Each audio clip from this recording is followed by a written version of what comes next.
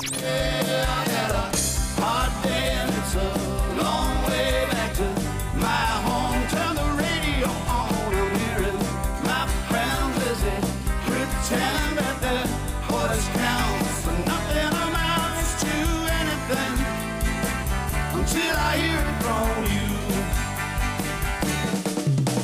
you. Frank, Hayes, Lauren, and RJ, The Frangie Show starts now on 1010XL 92.5 FM. Hey, we welcome you to our final show out here live from the Bragan Baseball Complex at Fort Family Regional Park. Frangie and Carline, Lauren Brooks with you. RJ Saunders back at World Headquarters. Man, oh man, what a week it's been. Overcast today, not quite as sunny as it was yesterday, but it is a absolutely magnificent week of baseball. Today we are loaded up, all kind of stuff. Lauren, we got games galore, baseball, softball, all of them here today. Yeah, absolutely. We've got Trinity Christian and First Coast battling right now in baseball, and then we've got games at 4 and 7 here, and then there's a game at Inglewood at 6 as Inglewood plays host to Ed White. And then on the softball side, there are 5 games, the first one beginning at 3 p.m., the last one at 7:30. So tons going on out here. I got 7 games at this ball yard. Yeah. And when you say 7 games at the ballpark. When you say final show out here, you mean until Monday, right? That's right. Final one of the week. Final one of the week. That's right. So, yeah, this has been. I thought the same thing. This has been a great setup here. I saw our boss, Steve Griffin, today, and I told him how much we appreciated 1010XL. You know, 1010XL, the way the remotes work. You pay for remotes. You know, companies pay to have us out, and we have a lot of them, and we thank them for it, and we have wonderful clients. But certainly the people at 1010XL, Steve and company, said this is a worthwhile cause, so go do 5 shows out there and have a big time out there. And hopefully we've had so many people come by, so many people say hello, so many people that have noticed us and seen us. So it's been a big week out here. We certainly appreciate it. We certainly appreciate everyone coming by, so many kind things they said about the park, about walk-off. And some good baseball, softball. 7 games at this park today, plus Inglewood and White playing at Inglewood today. The reason, by the way, I told this story yesterday. The reason we moved everything up, including using one more park, Inglewood, is because the rain's really coming tomorrow. It's overcast today, but let's go now to the veteran chief meteorologist, the former chief meteorologist, Hayes, yes, who's graduated to veteran chief meteorologist, That's Lauren fantastic. Brooks, out of St. Joe's Middle. I'm on strike until I get a pay raise. It's just, well, you should be. A raise should have come with a title. Correct. The first title came with no pay raise. The second title, dang, well, better. I tell you what, whatever we paid you for the first one, we'll double it. So there's that. But no rain. It's not going to rain, right? I just checked the radar. We should be fine. Famous last words, right? It is Florida, so anything can happen. But I think it's just, a little clouds, but certainly better weather than tomorrow, which I think you could have gotten a game in first thing tomorrow, but that would have been about it. Yeah, and that's right. And you know what? It would have. You might have been playing through the raindrops even in that game. Yeah, so I think it was better to move it all, and it's going to be a busy ballpark this afternoon. Yeah, the way we do, and I've explained this yesterday and throughout the week and weeks when we do this, the FHSAA allows you to play. Here come the lights. And here come the lights on, so it's a little overcast. The FHSAA allows you to play 2 games that are not real games, 2 practice games or exhibitions, if you will. And those 2 exhibition games are played this week. They have to be played this week. So the way to – you okay over there? Yeah, just Mother Nature annoys me sometimes with her wind. If there's anything I can do, it's just I'm with you, though. So Frank almost got swallowed up by the tent. Yeah, we got attacked by the tent. I probably was a little dramatic with that phone slam onto my notepad. Slams, I'm not saying it's dramatic, but Dr. J over 2 defenders wasn't quite as violent as that. But anyway, the FHSA allows you to play 2 games in the preseason week. So we have 3 4-team pools in both baseball and softball. And then you play the first game, and then the winners play for the championship of that pool and the lose. So you have a bunch of – we're going to have 6 champions of their pools. And last night, a terrific game last night. You talk about 2 really good programs. Ponte Vedra and Providence last night really went at it. There are more big-time college prospects in this event than I've seen. I mean, again, we told you the very first game when Bishop Snyder was playing Ponte Vedra, it was a Florida commit versus an FSU commit. Now, think about it if it was football. We were talking about that, okay? Or basketball. So it's a Florida FSU commit playing. A JU commit, which is a really good baseball program, started for Providence. Today, and I'm looking around, there are 2 Florida commits on this Trinity team. Wow. That are both, get this, sophomores. Okay? Wow. They're sophomores. One kid hit one, would have landed on top of us if we'd have been out here. Hit one in the bullpen, just right at the bullpen. And, so there's really good players out here. Maybe the best player out here, Hunter Carnes, the catcher for First Coast, who's also in this game. He's a Florida State commit. I'm told no chance he makes it to college. He is a legit first-rounder. And you know the guys you see play sports that just make sports look easy? Sports just look easy when they play it. He's one of those guys. So we've seen all that today. We're real excited. So a lot of great play in softball as well. Fantastic softball teams, fantastic baseball teams. So we're excited to be out here and have you be part of it. How many home runs have been hit now on the baseball? Just two. Just the two. one. Okay. The Inglewood guy, Dom Petruno, went oppo into the left field bullpen, the left-handed batter, and this is both left-handed hitters. And this Ethan, darn it, I apologize not knowing his name. He's the sophomore from Trinity. Ethan he throws right, bats left, and he hit one just out of here. And so, so 2 home runs so far. I think we talked about this. Wheeler? Could it be Ethan Wheeler. Okay. Ethan Wheeler hit a home run out of here, and so Don Petruno and Ethan Wheeler. Thank you. Hit the 2 home runs, and I can. It's not going to be a home run park. It's the same size as San Souci, but San Souci's surrounded by those pines, so there's no wind. And the wind howls in at this place. So it is right now. Yeah, it always does. You can see the flags. For whatever reason, I guess you build it near a lake and a highway, I guess the wind's going to blow in from it because I learned all that. So anyway, but it's been a lot of fun out here. Hey, a lot of things to get to today. I do want to touch on this. Was the Warriors trying to get LeBron? I suppose. I think RJ, is that the word? I think we need to go to. Is that an open gym topic? The veteran host of Open Gym joins us now on the program, RJ Saunders from Eastlake High School in Los Angeles. RJ, was that really going to happen?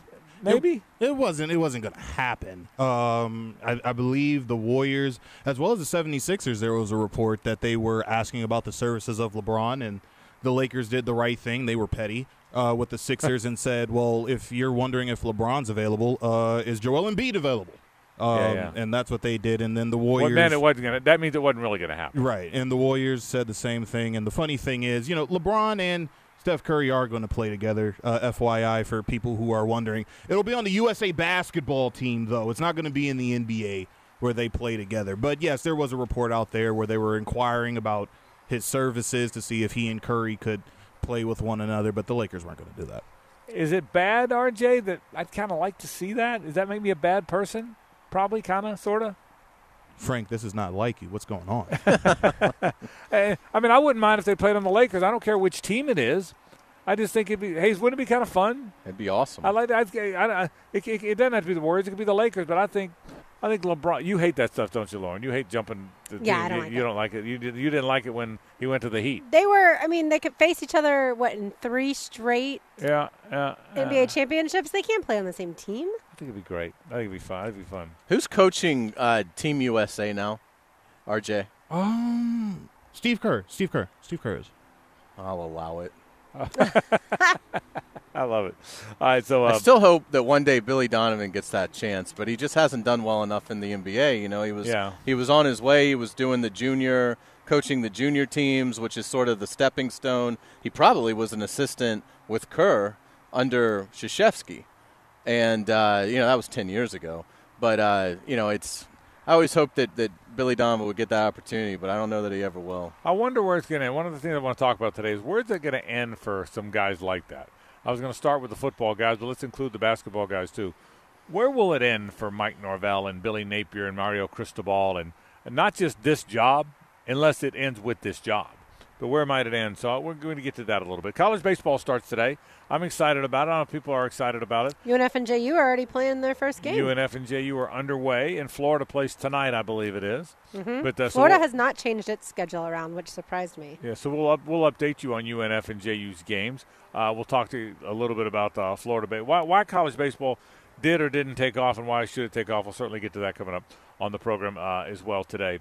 Some of the things we'll talk about. I got a Jaguar topic that's a little bit of a different spin for the Jaguars. We talked about what the Jaguars will be. We always talk some Jaguars, no matter what the day is. We always try and talk a little bit of Jaguars around here. We talked about what the Jaguars will be, best case scenario. Other than middle of the offensive line, what are the worst things that could go wrong? We haven't talked about that. We've talked a lot about what could go right, what could go wrong for the Jags. We'll certainly touch on that a little bit today, just get a little bit of an idea. So we'll talk some Jaguar football, college basketball, Florida, Georgia tomorrow. We'll talk a little bit about the Noles. How close are these teams to getting into the tournament? Is Florida in? Is Florida now in and they got to play their way out? I think that's kind of the conventional thinking. Yeah, so they'd have to mess it up now. Yeah, so we'll talk about that. We got a lot of fun stuff to do on the show. We're going to update you on the baseball and the softball all day long today. Glad you're with us on a Friday. Love this time of year. We're getting closer and closer to golf. We'll update you on the golf, the Genesis. We got some news there. We'll update you as we get closer and closer to the players. March Madness is not far away. Free agency is not far away. We got a lot of stuff coming up. We're glad you're with us. Frank Frangie, Hayes Carline, Lauren Brooks with you. This is 1010XL and 92.5 FM. The Frangie Show, live from the Hastings Injury Law Firm Studios on 1010XL. Hit back with Hastings. Josie's on a vacation far away. Come around and talk it over. Now back to a Big Chief Tire Friday on The Frangie Show. Big Chief Tire. Visit BigChiefService.com. Welcome back to the program. If you're watching us on the stream, you see a very heated cornhole game going on to our right back here. These guys are good at cornhole. I can see that already. We're out here in the Best Bet Fun Zone. Carline and Brooks. I'm Frank Frangie. One game behind us, and now we get West Nassau Sandalwood. They'll first pitch is 4 o'clock. Again, the two ball games going on right now as well. Lauren's got the whole schedule for me. You just sent it to me, didn't you? I sure did. You were so good. So you sent me a schedule that says listen. We've had 24 teams out here, so I'm having trouble keeping up. But right now we've got start at 4 o'clock on the near field, Bishop Kenny and Bishop Snyder, and then followed by Sandalwood and Hilliard. And then on the far field, Providence and Fletcher, followed by Mandarin and Nice, followed by Paxton and Episcopal. That's a lot of ball clubs out here, Carline. A lot of high school softball and baseball teams out here. And I will tell you, more kind things have been said, and it makes us feel so good about the fact that everyone's out here and having a good time out here, and it's just it's been a really special week. I mean, it really. What's fun is when the people that live around here are walking the grounds, and they just say, "Gosh, it's amazing what they've done with this."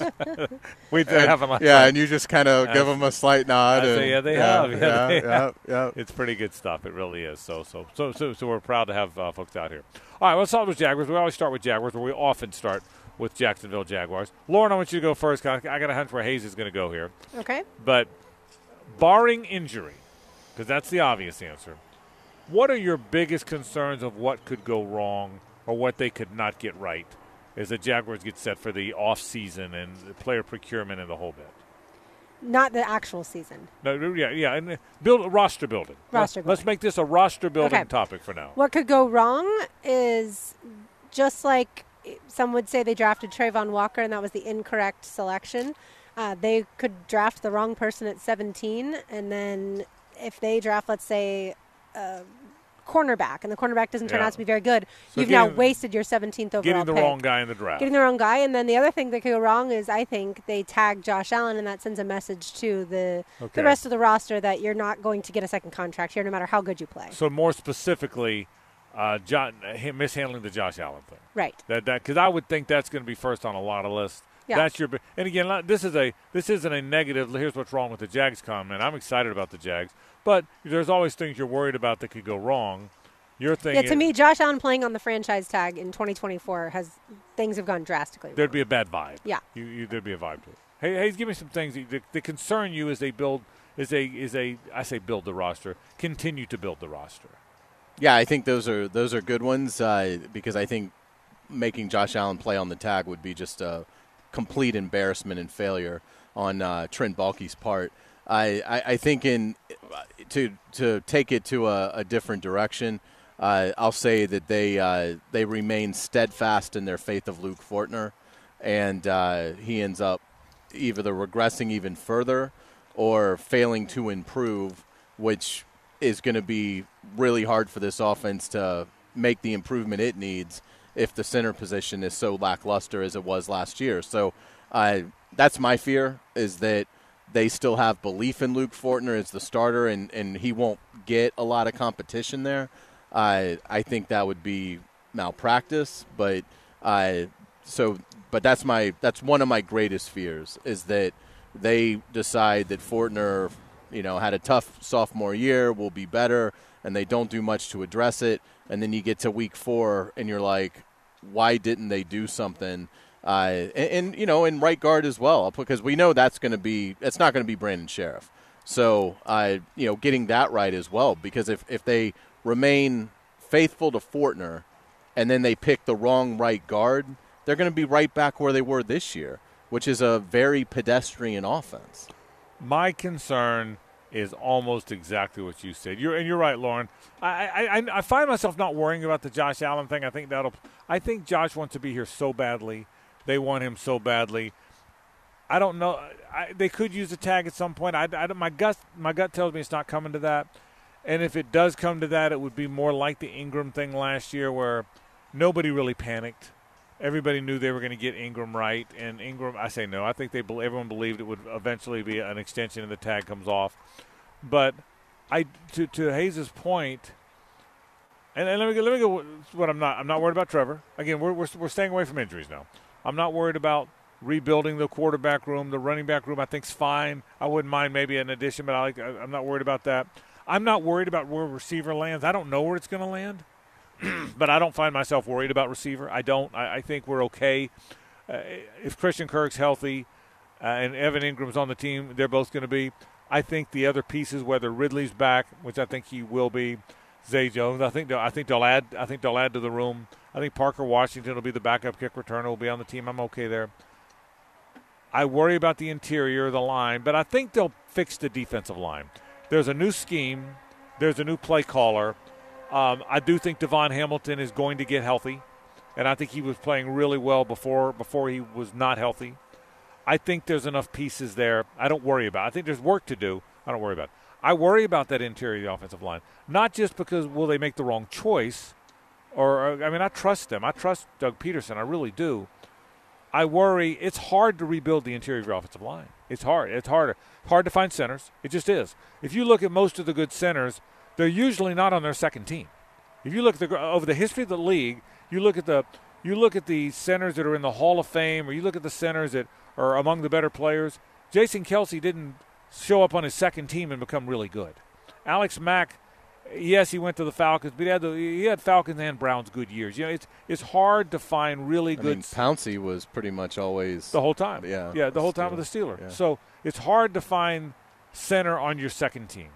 That means either Luke Fortner's got to be what they still believe he can be, or you've got to do something unusual, which is find center on your second team. My biggest concern, my biggest worry of what could go wrong, again, injuries can always go wrong. But apart from injuries, I think they're going to be well coached. I really like this guy, Ryan Nielsen.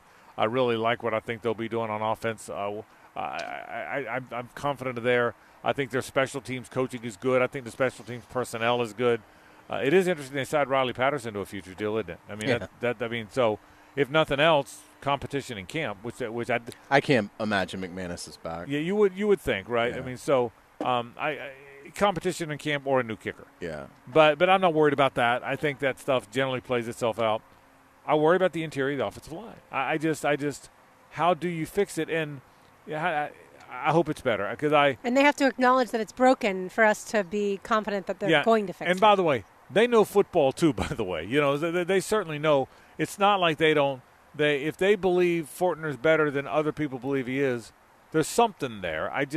Regardless of who it is, how it is, why it is, my concern is I'll stand by this.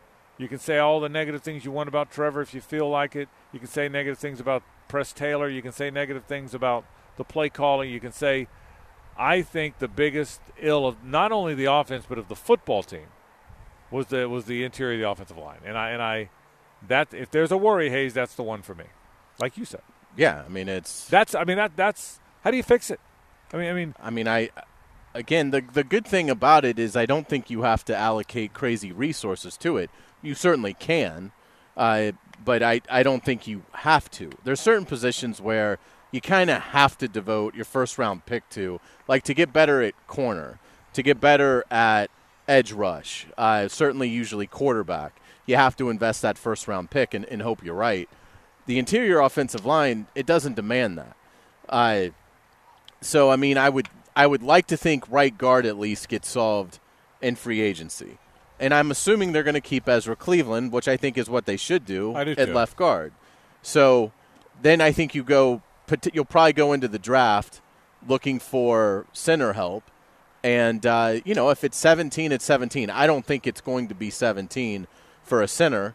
But certainly in the second round, the third round, which is going to be a comp pick for the Jaguars, so in the 90s there, you can get a quality center at that spot. And this draft lines up pretty well there. So, if there was a free agent center that I liked, that'd be a big priority for me. Call me crazy, but everyone says he's probably going to retire, but he did play for Doug Peterson. He did. He was on the first-team All-Pro under Doug Peterson. Could you talk Jason Kelsey into coming here? That would be awesome. Is that a crazy thought? I don't think it'll happen, but we're being crazy here. That's why that's what the off-season's for. Yeah. There's no idea is a bad idea in the off-season. Absolutely. He's 36 years old. He's a 6-time first-team All-Pro. Right. He's a 7-time Pro Bowler. He was Doug Peterson's center when Doug Peterson won the Super Bowl. Why not? Hey, Jason, what's up, bro? What you got? Right. No, it would be outstanding. And overpay. Right. I'd overpay for a year. Would you overpay for a year? At 36, a guy who thought about retiring? Maybe not. That's a big concern. Okay, I hear you. I understand Which if is he logical. was 31 and retirement certainly wasn't an option. I'm not trying to build the future around him. I'm trying. Well, here's what. I'd love to get a center that Trevor is going to have as his center for years to come. And maybe that is Fortner just after a year or two behind. Here is why Fortner should be disqualified. Because your franchise quarterback is sticking the ball over the line for quarterback sneaks. You know what Jason Kelsey does? He gets down on the ground and he mauls a guy 2 yards backwards. So why not call Jason Kelsey? And listen. Yeah, I think that's a 1 in 1,000. Yeah, of course. Sure. By the way, yeah. if that. Right. But because there's probably 8 other teams that need a center. They're probably going to pick up the phone too. I get it. And he probably isn't going to play again. He's 36. He might play again, but I think he would play for the Eagles and the Eagles only. That's the other I kind of problem. do too. By the way, we're spending a lot of time on the interior of the line. I'm also concerned about left tackle. I don't know who's playing left tackle. See, I think left tackle is going to be very good, whichever one of them play it. But I'll extend your thought a little bit. Based on how they do it, will they be good at all the tackle spots? Will they be good? If you're moving Anton from right to left, then I have to assume Walker Little is going to be a good right tackle? Understand this. There's 3 really important tackle spots on an NFL team. Left tackle, right tackle, swing tackle. And make no mistake, they're all important. Don't think for a minute the swing tackle spot isn't important unless you're convinced your guy's never getting hurt. And people get hurt. It's the National Football League. So if they re-sign Cam Robinson, then Cam's a left tackle, Anton's a right tackle, Walker Little's a swing tackle. That's pretty good. I think most of us think they're probably not going. Do you think they're not going to? You think they're going to let Cam walk? I do. I do too. I say let him walk. I think they should, and I think they will. Yeah, you think they should cut him and they're going to cut him. What about you? I think they're going to cut him. You think they should? No. I'm 50-50 on that. I think they're going. I think we all agree they're going to. He's never available. Yeah. Well, no. I hear you. Believe me, I'm not pounding the pulpit for the Hall of Fame for the guy, but I'm torn on it because there's so much they've got to get fixed. That's one. Then you got to hope Walker Little's the right guy, and maybe he is. But then you got to get that's one more spot you got to get fixed where you've got a guy on your roster. It's already you're okay, but can you fix that guard, center, defensive tackle spot more ably with that $16 million, which is kind of your point. Exactly. Yeah, I get it. That's a big puzzle piece. $16 million. Yeah. I don't think he's worth it. I just haven't seen enough from Walker Little to know for sure Trevor's going to be protected whether he's playing left or right. I will say this. It's a commonly held opinion, and I share it, and I'm guessing you do too. You guys do too. That Anton Harrison's going to be really good. I'd love to see him at left tackle. Well, and I do believe this. They haven't said this. I mean, Walker Little's been their backup left tackle, and Anton Harrison's been their right tackle. But I do believe Anton Harrison would be the left tackle. I do believe I believe he would be the left tackle if they moved on from Cam Robinson. Yeah, and you can use that $16 million. Is it? Hayes, is it a Kevin Zeitler? Is it a guy that's 35? There's 34? a lot of guards that are going to be available. Mid-30s guys. Sure. Yeah, but again. Not all of them, but yeah, there'll be some of the guys out there will be 33, 34, 35. Yeah. Do you know, and if for old-time Jaguar fans from the beginning, do you know why they went and paid regardless of how it turned out. This isn't about how it turned Sure. out. Do you know why they went and paid Bryce Pop and Carnell Lake and Hardy Nickerson? You know why? Because the window was open. Because the window was open. Right. That's exactly when you pay those guys, is when the window, and I believe the window's open. So that's why, that's when you do it, that's who you do it with, and that's why you do it. So can I challenge you? Does Balky not believe the window's open? Is that why he didn't pay a defensive end or edge rusher? Yeah. Well, and again, I'm talking about being open now more than even less last year, but it's a fair question. It's a fair question. I think I'm not saying it wasn't open last year. I think they really believe it's open now. I think it's as open.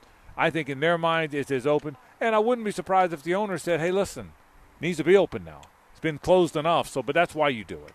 Yeah, I would agree. In terms of Balky, I would say that I think they got way too hung up on, we don't want to disrupt this. We've got a good thing going. I do too. And where did that lead you? It led you to an embarrassing collapse and missing the tournament and conceding the division to a team that you should have finished 5 games better in the standings then. So I think now in looking at it, I don't think that will be as big of a concern. But, the window is open. Chances need to be taken. Risks need to be assumed. And they need to do what it's going to take to unseat Houston and make a run at this thing because the window is absolutely open. I've not always been the go sign the old veteran guy. I've always kind of liked the 27-year-old guy that you can hopefully he's going to be here 3 to 5 years. I've kind of liked the 3 to 5 year guy, the 27-year-old 3 to 5 year guy. I've always liked that. But I do know when they went and got Bryce Pop and Hardy Nickerson and Carnell Lake, and I'm missing a few others, I know when they did that it was because now's the time. Leon Searcy. When they went and did it, now it was because now's the time, and I think now's the time. So we'll see what winds up happening. All right, we'll take a break. I'll update you on what's going on in the baseball out here. I want to talk about coaches and where they'll end, not where they'll begin, not where they'll go, where they'll end. Let's talk some coaching. It's a fun Friday. We'll look ahead to some college basketball coming up. We'll update you on college baseball that's already underway. We got a lot of stuff to do on a February Friday, live from the ballpark. We do want to thank our friends from Big Chief Tire Company. Always a Big Chief Tire Friday around here. 5 locations on the First Coast. There's the west side, 2 on the west side, and Orange Park. The north side and the south side over here on Phillips Highway. This is 1010XL and 92.5 FM. The Frangie Show, live from the Hastings Injury Law Firm Studios on 1010XL. Hit back with Hastings.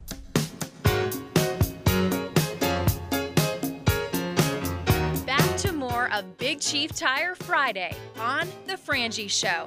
Family owned since 1961. It's Big Chief Tire. It is a Big Chief Tire Friday. We are live here at Bragan Baseball Complex. The cornhole game behind us still going strong. Strong, very strong. Very strong. From Frangie, Hayes, Carla, and I'm Lauren Brooks. RJ Saunders back at 1010XL World Headquarters. We've got some college baseball going on right now. Delaware is leading UNF 5-2, so the Ospreys have some work to do. And JU is playing host to Cincinnati, and that game is all tied up at 5. JU originally led 4-0.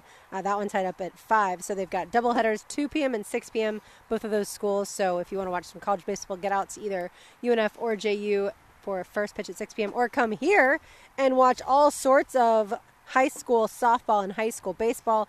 Getting underway in just a few minutes, we will have West Nassau Sandalwood on the baseball side, Bishop Snyder, Bishop Kenny on the softball side, and Providence v. Fletcher is going on right now on the far field. Let me tell you how equal opportunity my friend Lauren Brooks is. Can I share something with you? Absolutely. So it's been kind of chilly out here. Yesterday. Or I'm just a cold weather wimp. But that's yesterday, fine. well, I am a cold weather wimp. Yesterday, Lauren had her JU hoodie on. Okay. She was rocking the Dolphins, and I noticed that. Is that true? That's very true. She had the JU hoodie on today. She's got on the UNF quarter zip. Okay, Nice. that is. But I'm not going to lie. I expect FSCJ and Edward Waters next week. So there's well, that. Frank, when people give me free swag, stuff. That's right. It's all I about wear the swag. it. That's correct. It's all about- Somehow, some way, as I've complained in the past, Hayes has a walk-off Charities hoodie, which I would love to be sporting, but I've never been given Didn't one. I offer you one? You said you wouldn't wear it. That never happened. Am I imagining? Seriously, am I imagining that? Because you said that the other day. I said, did you want Like one a of these? thick sweatshirt I won't wear, but a thin one, I love Okay. thin sweatshirts. I think now. either way. Even if it's a smaller guy size, you'd wear it. Yeah, absolutely. Because what he's got on, I've got some of those. Okay, yeah. You'd wear it. So I'm clearly begging. And Okay, no, you're not begging. worked.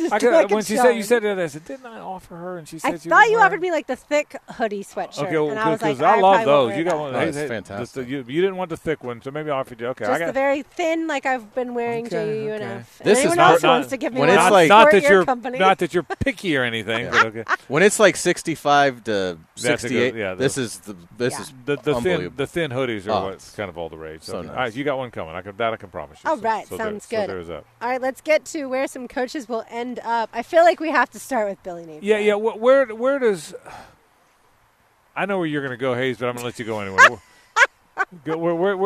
Where does Billy Napier? How old is he? 44-ish. Yeah, I think. When Billy Napier's 58, where is he, and what will he have? Seriously, I'm serious question. What will he have done? He'll be in your grandstand selling cotton candy.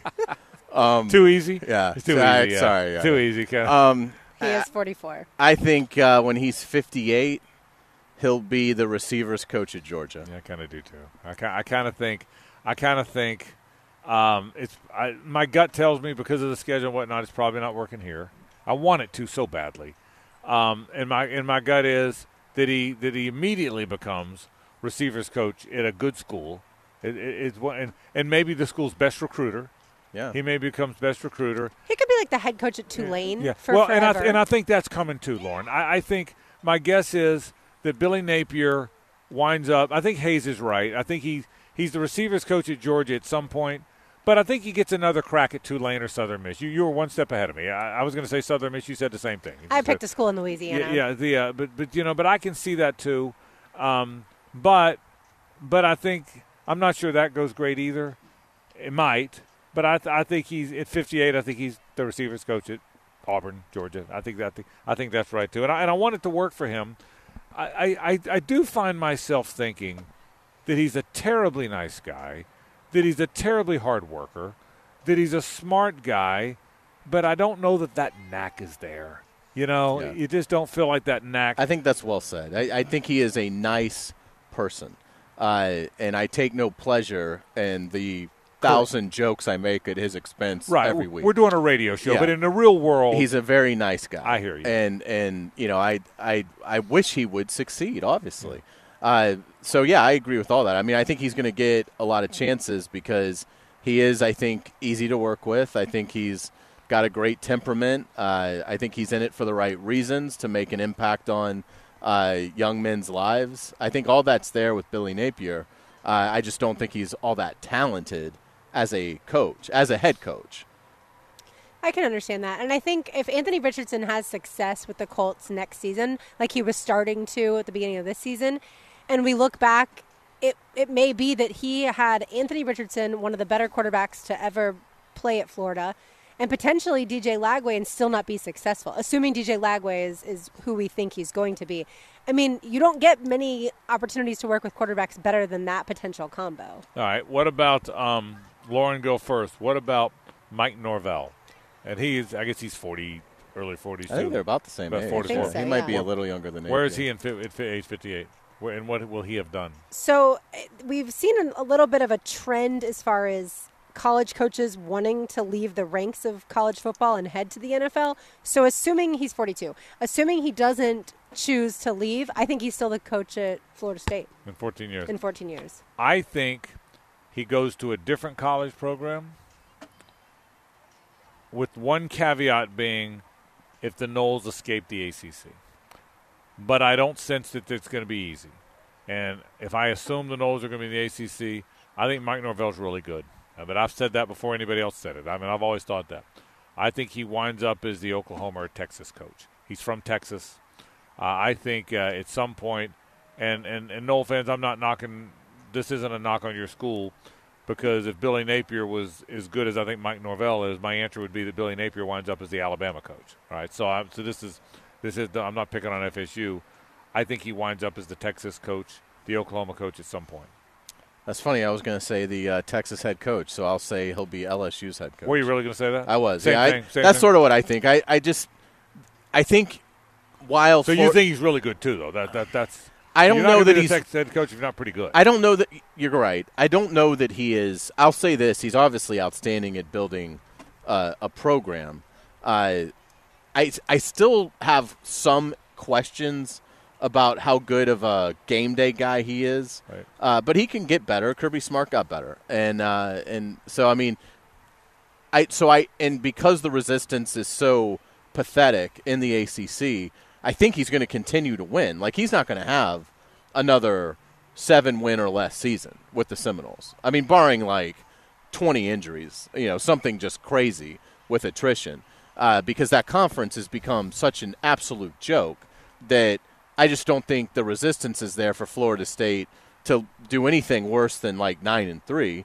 And in some years, I think Florida State's going to be close to what they were this year. I don't know that they'll go like 12-0 and run through it, but I think 10-2, 11-1. I think that's going to be there. And I think, to your point, I think eventually it's got to be fatiguing. Now, Florida State, to their credit, has poured investment into football. But at some point, if they don't get out from the ACC, it's not only get out from the ACC, it's get into the Big Ten or the SEC, then they will eventually be at a financial disadvantage. And most football coaches they're not going to be, they're not going to be tolerant of playing on an uneven playing condition when it's available for them to go elsewhere where the deck is more stacked in their favor. So that's what I see. I would think he does well at FSU, but eventually, I think eventually the right dream opportunity. I don't think he'll be like Jimbo Fisher, who basically sends out resumes every offseason. But I think eventually the right job will come, and he will be, unlike Alabama, he'll be the primary guy that they want. And I think it'll be too much to pass up. But both of you think FSU will be able to exit the ACC and land in another conference? I don't know. I've gone back and forth on that. I almost now think that's not going to happen. I just because I think that would change my opinion. If you could tell me they're going to be in the Big Ten, he might settle in. Because I don't see him as an NFL guy. I see him as college guy. He's a little Kirby Smart in him, so I don't see him as NFL. And look, FSU's not a program you escape. The conference is one you escape. Now, again, Florida's not a program you escape either, but I'll stand my ground on this. If Billy Napier had turned out to be fantastic or turns out to be fantastic, Florida's got a fight on their hands if Georgia or Alabama come open. He was raised in Georgia. He's a Southern guy. Florida's not a Southern state. It's not. It's in the SEC. He's a Southern guy, man. He's old school Southern. Florida hasn't had a lot of old school Southern coaches. Think about this. They haven't had that. Charlie Pell was that. Okay, Charlie Pell was old school Southern coach. Will Muschamp was that. But I promise you, Mullen wasn't that. Urban wasn't that. McElwain wasn't that. Spurrier was Southern. Spurrier, yeah. Because he's from Tennessee? Yeah, you know what's funny? Yes and no. He's from there. He's from there, but I don't know that I feel like he was Southern. He was more NFL guy than good old Southern boy to me, So I hear you. So it's a little of both. From the South, but I don't feel like raised on Southern. Do you? I don't feel like raised on Southern football guy when I think of Spurrier. I would say, yeah, Southern. I mean, Johnson City, Tennessee. Oh, no, he's from the South. Yeah. It may be. Now, I will say, I mean, Galen Hall was from, Penn State, right? Correct, yeah. From the Northeast. I guess when I think of Southern guy, I eliminate any interest in the NFL. And I don't know why. I don't know why it equates that way, but I kind of eliminate it. I'm not as worried if Billy Napier ends up being great. I'm not as worried about him leaving Florida. Yeah. To go to Alabama or Georgia. Yeah. I mean, I guess it could happen, but but I that would surprise me, particularly since that's not his alma mater. Yeah. It'd be one thing. The alma mater card is always a concern. Absolutely. Well, he's not leaving Florida to go to Furman, right. So. Not voluntarily. So, I think in terms of Napier, if Napier does succeed, then I don't think he leaves for another college. But, in looking at it with Norvell, yeah, I mean, I think right. The thing, too, to me is it's not just can they get out from the ACC. Is the SEC or the Big Ten going to invite them? Right. And here's the other part of that. If they invite them, are they going to then say, yeah, we'll take you, but you've got no leverage, so we're going to pay you a very reduced share for 6 years. So you could have crippling legal fees, plus even when you get out, you're not getting the $100 million a year that you thought, some of these schools, what Florida State is going to have to deal with is all these schools that just left, SMU and Cal and all these schools that left and said, we'll take reduced rates and payouts, that's going to hurt FSU. What about and we'll get to that. That's a very interesting point. Let's stay on the coaches. Todd Golden. Where's Todd Golden in 10 years? Head coach of an NBA team. Pick your NBA team. NBA. What about you? Coaching the Miami Heat. He's Spoelstra's successor. Yeah, he's got that written all over him. I might go there, but if he's good, I also could see him at UCLA, West Coast guy. I could see him at prominent Kansas. I could see him in North Carolina. Florida's basketball coach could absolutely get poached. Yeah, by North Carolina. Not Duke. Could. I think will. Well, would probably because he's got no ties to the region. Correct. He's got no. I think. I don't see it as much with Napier, but with Golden, absolutely, he could take a bigger job. Yeah, because college basketball. Right. Say what you want. Florida football is a forever blue blood. You know, Florida basketball is not, and so I could see. So for me, I could kind of see that at some point. Doug Peterson at 58. Yeah. What is he now? He's 55 now. Okay, so you're just like in 15 years. Yeah, 7-8 years. Doug Peterson retires with 8 Super Bowl championships. You know what? 1 with Philly and 7 with the Jaguars. I'll tell you this. I'm probably not going to go 8 Super Bowl champs, although I might. but I do think he's the Jaguars coach for a long time. I think Todd's tired of changing coaches. I think Doug's not the guy that's looking to change jobs a lot. I don't think he ever wanted to leave Philly. I'll bet you he's the Jaguars football coach for all because good coaches are staying a long time now. The NFL, the good coaches don't jump. They get fired sometimes. They don't jump. I'll bet he's the coach I'll bet you 10 years from now he's the Jaguars football coach. I'll tell you that right now. I think he's the Jaguars football coach for as long as he wants to be, with retirement somewhere. Yeah. I don't think he's going to coach till he's 75. I think he voluntarily retires at some point. By the way, what about Mario Cristobal, who's 53? We didn't get to Mario. Good call. I think Mario Cristobal is the offensive line coach at Texas. I think I think he's another guy that you're right. Memphis would hire him. I don't think it's going to work at Miami. And in fairness to him, I'm not sure it would with anybody, but I don't see a happy landing in Miami for him. What about you? I think he'll win the Nobel Prize for mathematics. Okay. I think he'll be probably. I think he'll get a long leash at Miami because they realize, I think, how tenuous their program would be. So I'll say he's at Miami another 6-7 years with middling success, and eventually they part ways, and he goes and becomes the most sought after offensive line coach in college football. One thing, but he would get another head job if he want. He'd get a group of 5 job if he wanted it. The one interesting thing as we get set to go to break here, bringing Pete Prisco, the interesting thing to me is. Have the expectations changed at Miami and Florida and schools that haven't been to the mountaintop? If all of a sudden you got a 9 or 10 win coach, is that good for the long haul?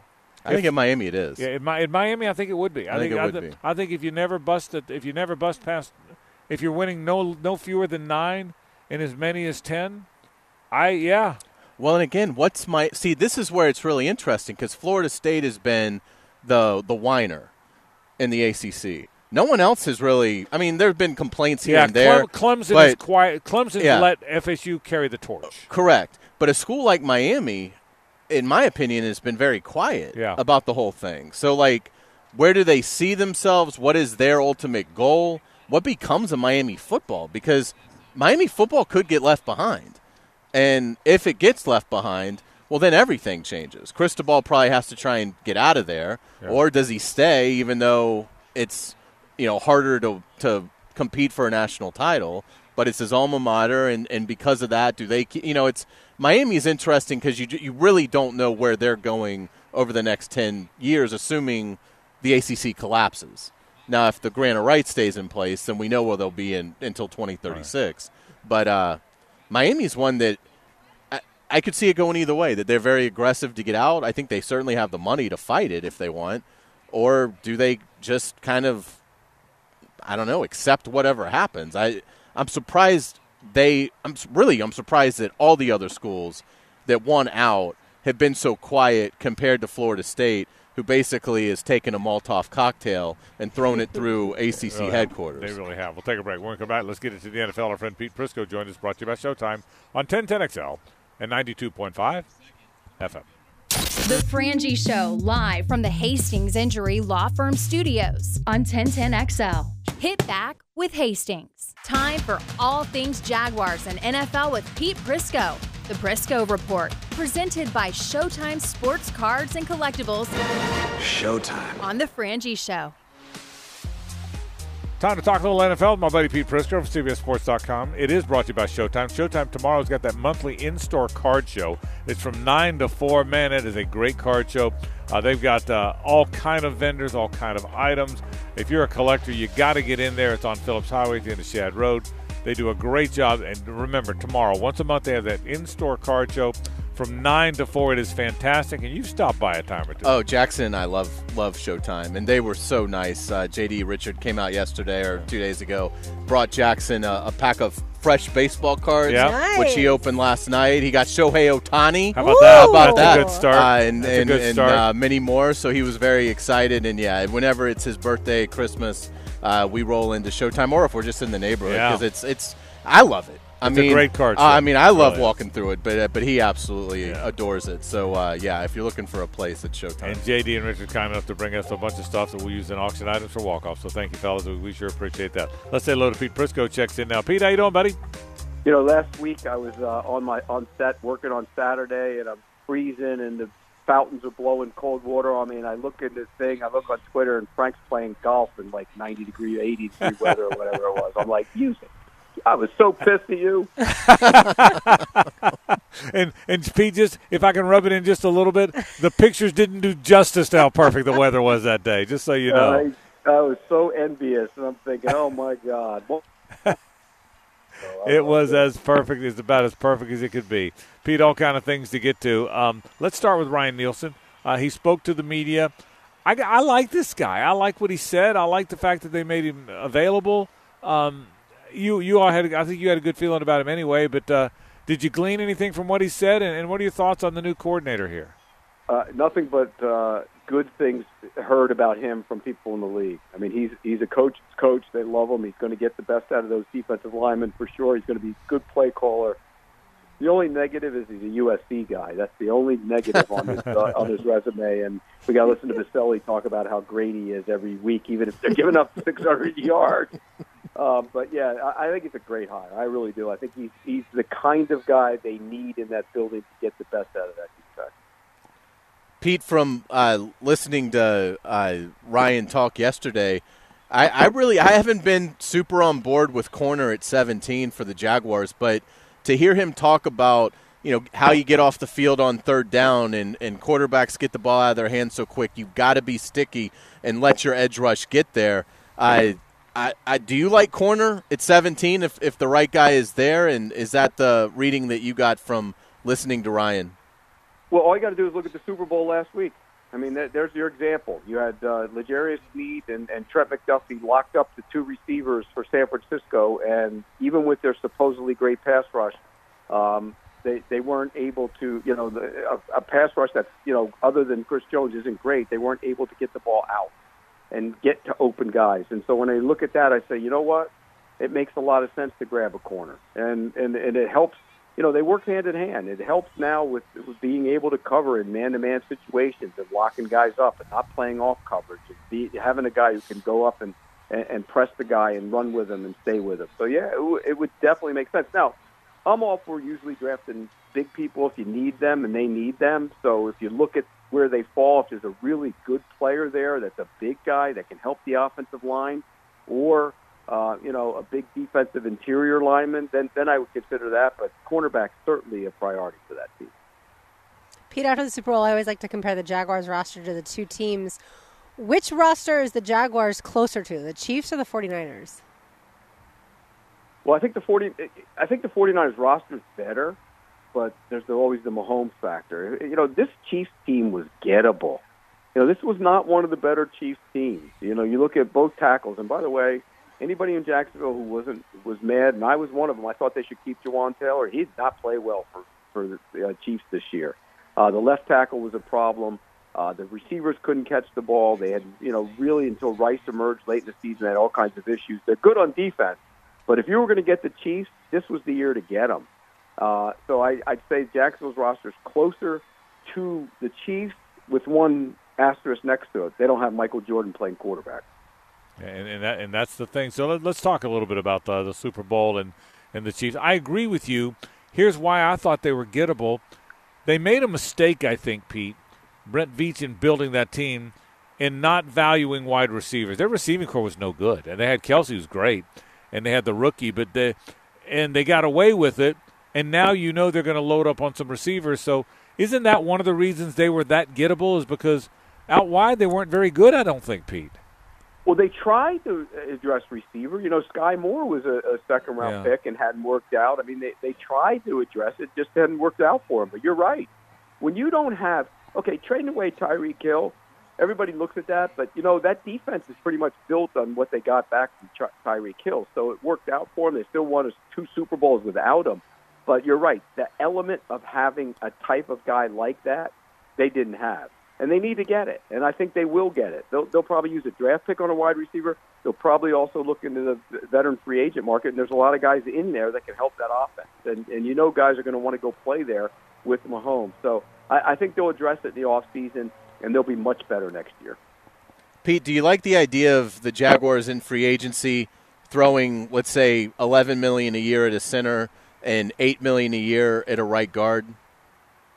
Well, I'll give you an example. I'm doing my top 100 free agent list for next week. Yes, there's no time off. You know that. Andre James from the Raiders is a guy, if I were them, I would take a long, hard look at him. He's been a consistent starter. He's not the overpowering center, but, man, he's good in pass protection. He can move the way they move their people.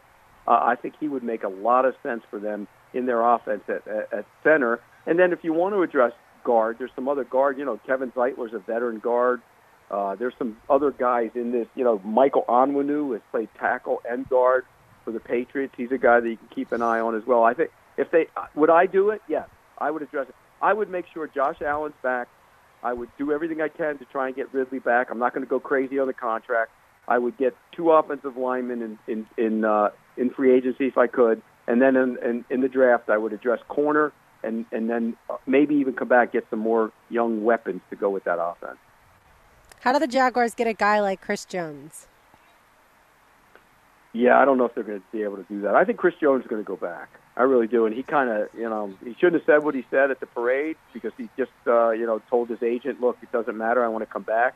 But he said he wants to go back. And, there is an attractiveness there to go back to the Chiefs and try and win 3 in a row. I mean, nobody's ever done it. I mean, that would be incredible, and I think that's why they're going to end up with some of those guys like him, maybe even Willie Gay, guys, free agents on the list. They're going to end up going back to Kansas City.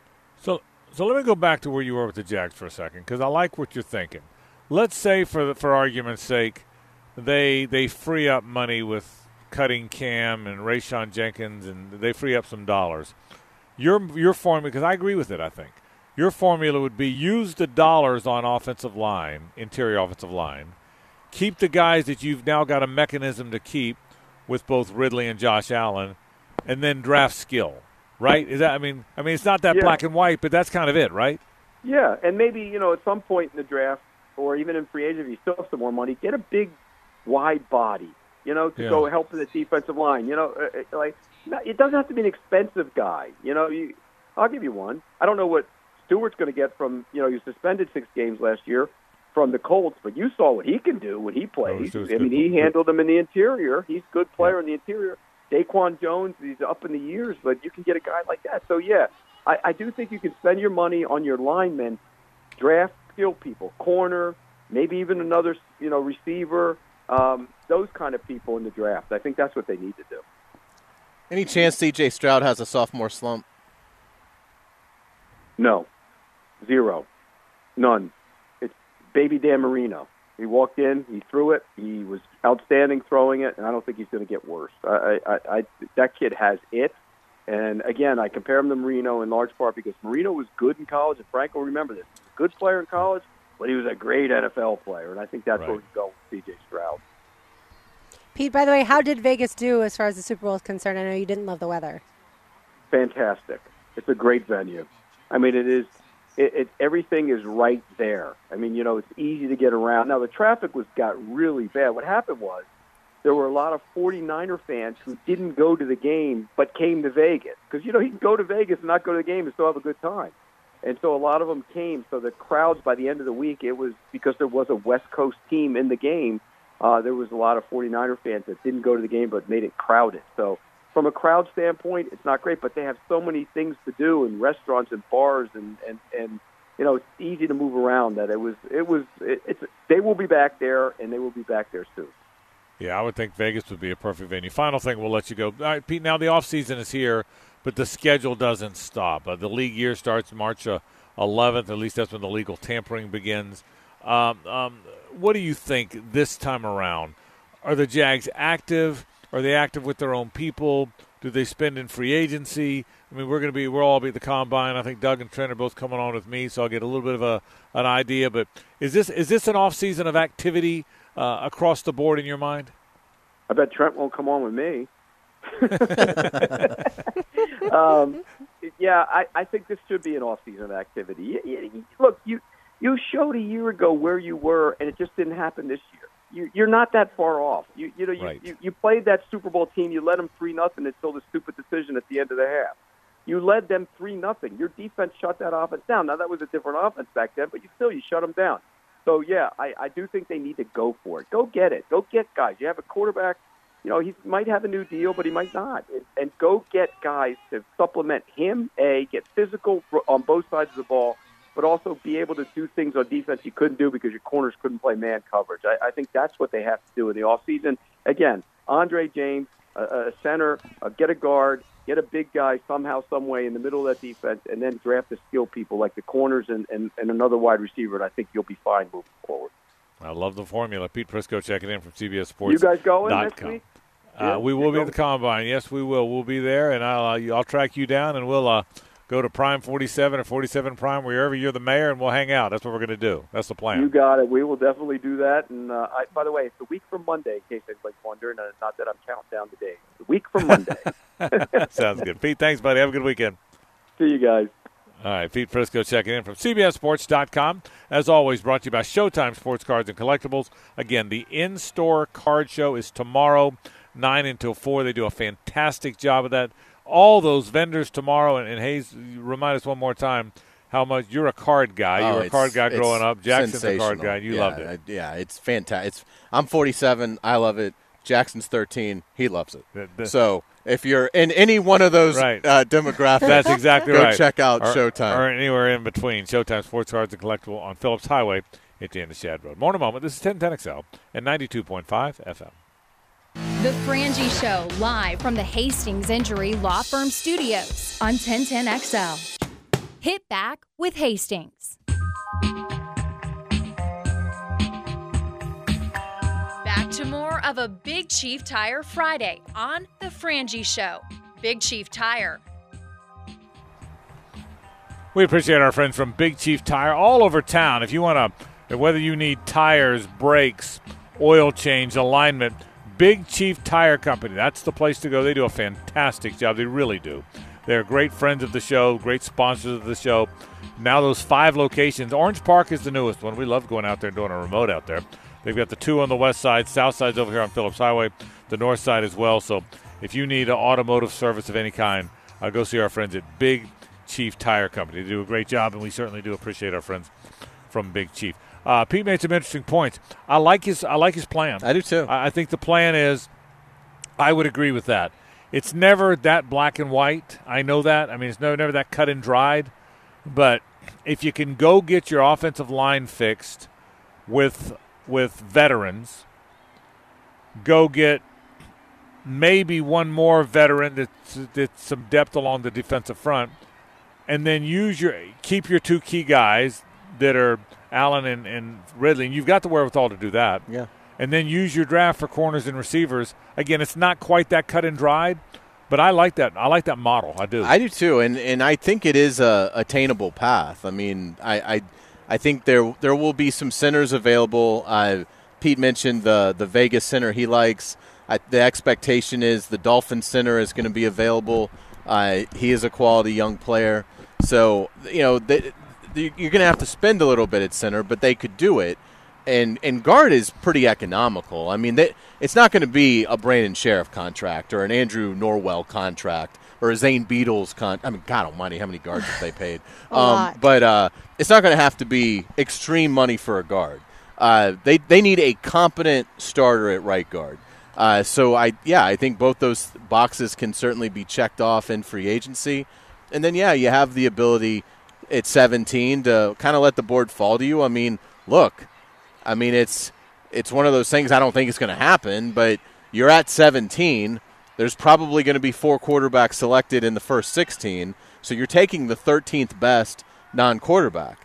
I mean, what if Brock Bowers falls to you? Yeah. I mean, like I'm sprinting to the podium. Right. I mean, there could be the special talent that somehow gets to 17 that no one thought would be there, and it's like, well, it doesn't really necessarily fit exactly our biggest need, but how do we turn down taking this player? And to that end, Lauren, everybody loves to talk about value over need. I rarely believe them, but the teams that can do that are the teams that already have a decent roster and were active in free agency to fill the holes they didn't have.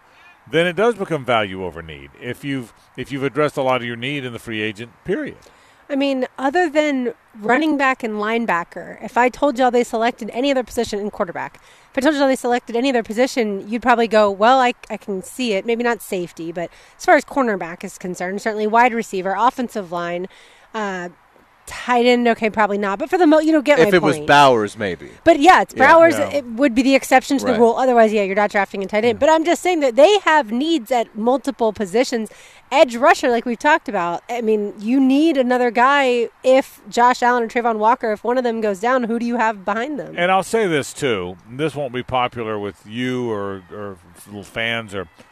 I understand not wanting to say Luke Fortner is the biggest bust of all time. Let's cut him. I understand that. But to your point and the point we've all made, either A, he has to play much better, and B, they've got to bring in competition at the very least in the event that he doesn't. I understand having a guy that you like, having a guy that wasn't terrible as a rookie, a guy that looked like he went backwards a little bit, believing there's literally backwards. Yeah, well, that too. But believing you got a guy that there's something there. I get believing there's something there. I'm okay with that. And I wouldn't cut him. He's cheap. Yeah. And you got 2 more years left on the deal. And there's a lot. He just, in my opinion, is a backup. Yeah. He needs competition, and he needs to either beat out that competition legitimately or be the backup. And I think that's so I get that. I mean, and they've made that clear. There's nobody I've heard in that building that thinks we're done with Luke Fortner. I haven't heard that anywhere. But I think you're okay to say, hey, he's got to play better. He's got to play better, or somebody else got to go play. That's the bottom line. Play better, somebody else has to go play. So, but I don't want to talk out of both sides of my mouth either. I have stood by this since mid-season on. That's the hole in the football team this year. That has more to do with the 8 losses in my mind than Trevor, play calling, injuries, the interior offensive line. I just thought it got really hard, man. They couldn't. There was no holes for ETN. Trevor had very few clean pockets. Trevor tried to force stuff because he didn't have a lot of clean pockets. I thought there was a lot of truth to all of that. So it'll be interesting to see if they do it. Lauren, I was telling Hayes, you were just walking up. I like the Prisco model. Mm-hmm. I really do like the model of pay, use your free, somehow make sure you keep Josh Allen and try and keep Ridley. I like both those guys on the team. If you have to create some dollars with Cam or Rayshon or whoever, but then use your free agent dollars to go improve the interior of your offensive line, and I think you said this too, by the way, and then use your draft picks to improve your skill. Because you don't want rookie offensive linemen up and down. No, you don't. Well, you'd rather not have any. You already got you had one last year who performed above all expectations, even though we thought he'd be good. But other than that, you don't want, I feel like, that much youth there. By the way, is Tyler Shatley on the team next year? No. Okay. He's not. You say that. He might retire. But they've We've been cutting him so many years. But if he doesn't retire, I feel like think he's on the gonna be on the team. Oh yeah, if he, I would be on the team. If he doesn't retire, and he should be on the team. Sure, he should. Absolutely. He's cheap and he can play basically any position. Yeah, I think he is on the team. But I don't know. I wonder if he's had a nice run. He sure has. I've heard some talk that he considered retiring and now is reconsidered. Oh, okay. So I think there's, and I don't know if that's correct or not, but I think Tyler might be on the football team. You got one more year in your shot. And I hope he is on the team. I agree with you. He's a good guy. He's a good guy to have around. Plays a lot of positions, and he's a tough guy. And he's a tough physical guy. So I think there's a chance he does stick around. So we'll see what happens. Let's take a break. When we come back, let's update you on some college baseball. I got a thought or two about college baseball too. Let's talk about that when we come back. We're live, by the way, from the Walk-Off Charities High School Baseball and Softball Classic, our 6th annual, live from Bragan Baseball Complex at Fort Family Regional Park. You had to remind me. I said 5. You had to remind me it's 6. This is our 6th annual. This is 6. And we're excited. Amazing. We're excited to be out here. We're having a lot of fun. When we come back, we'll talk college baseball and more. Stay with us. The Frangie Show, live from the Hastings Injury Law Firm Studios on 1010XL. Hit back with Hastings.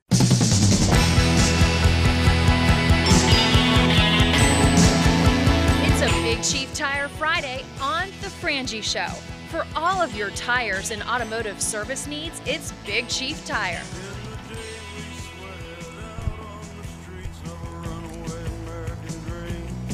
At night we rack the mansions of glory and suicide machines.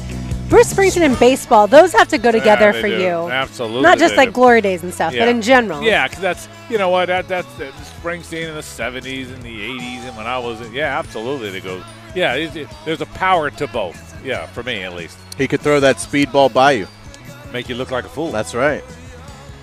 By the way, I've got something. This is not Springsteen, but it's kind of the same genre. I don't know if you guys saw this on Twitter. So Billy Joel was on the Stern Show.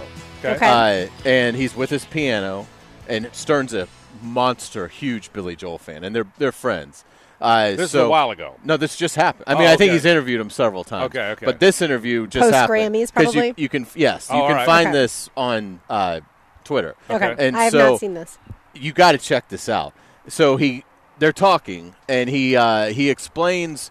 Billy Joel explains what he believes is his greatest song. And forgive me, I don't know. I can't remember the name of it. So it wasn't a song that I was familiar with, but I don't know his whole catalog. I just know like the hit songs. Yeah. And so he talks about playing it and the notes and the different quality of note and how this is what makes it a sad song. But if I don't play this, it is awesome. It's only about a 90-second clip, right. But it is fascinating. And they had 2 or 3 others that were similar to it.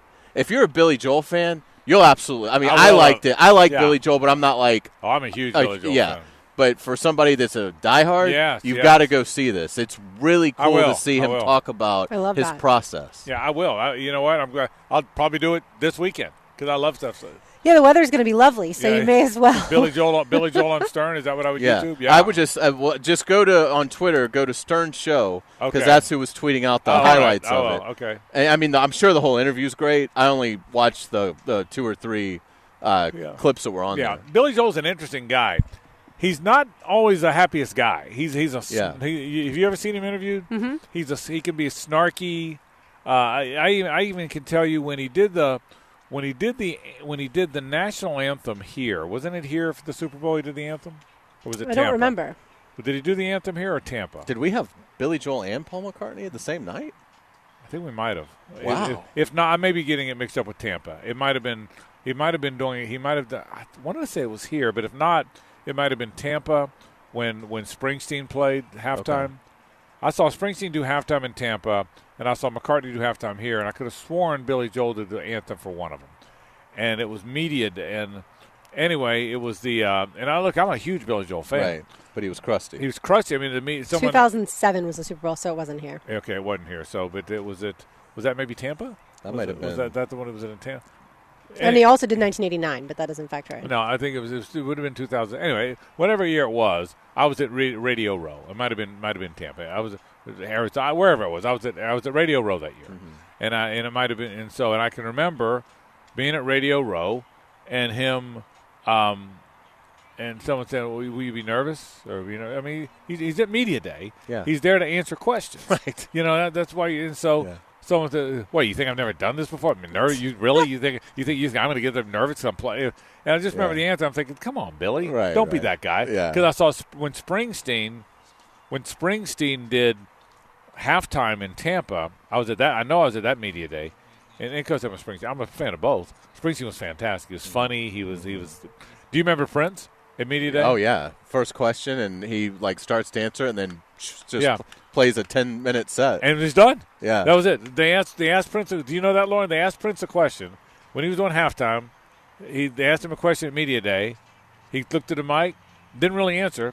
Just started playing his guitar. He played about a 10-minute riff and walked off. That was media day. It was fantastic. I love that. Billy Joel's anthem was in Miami.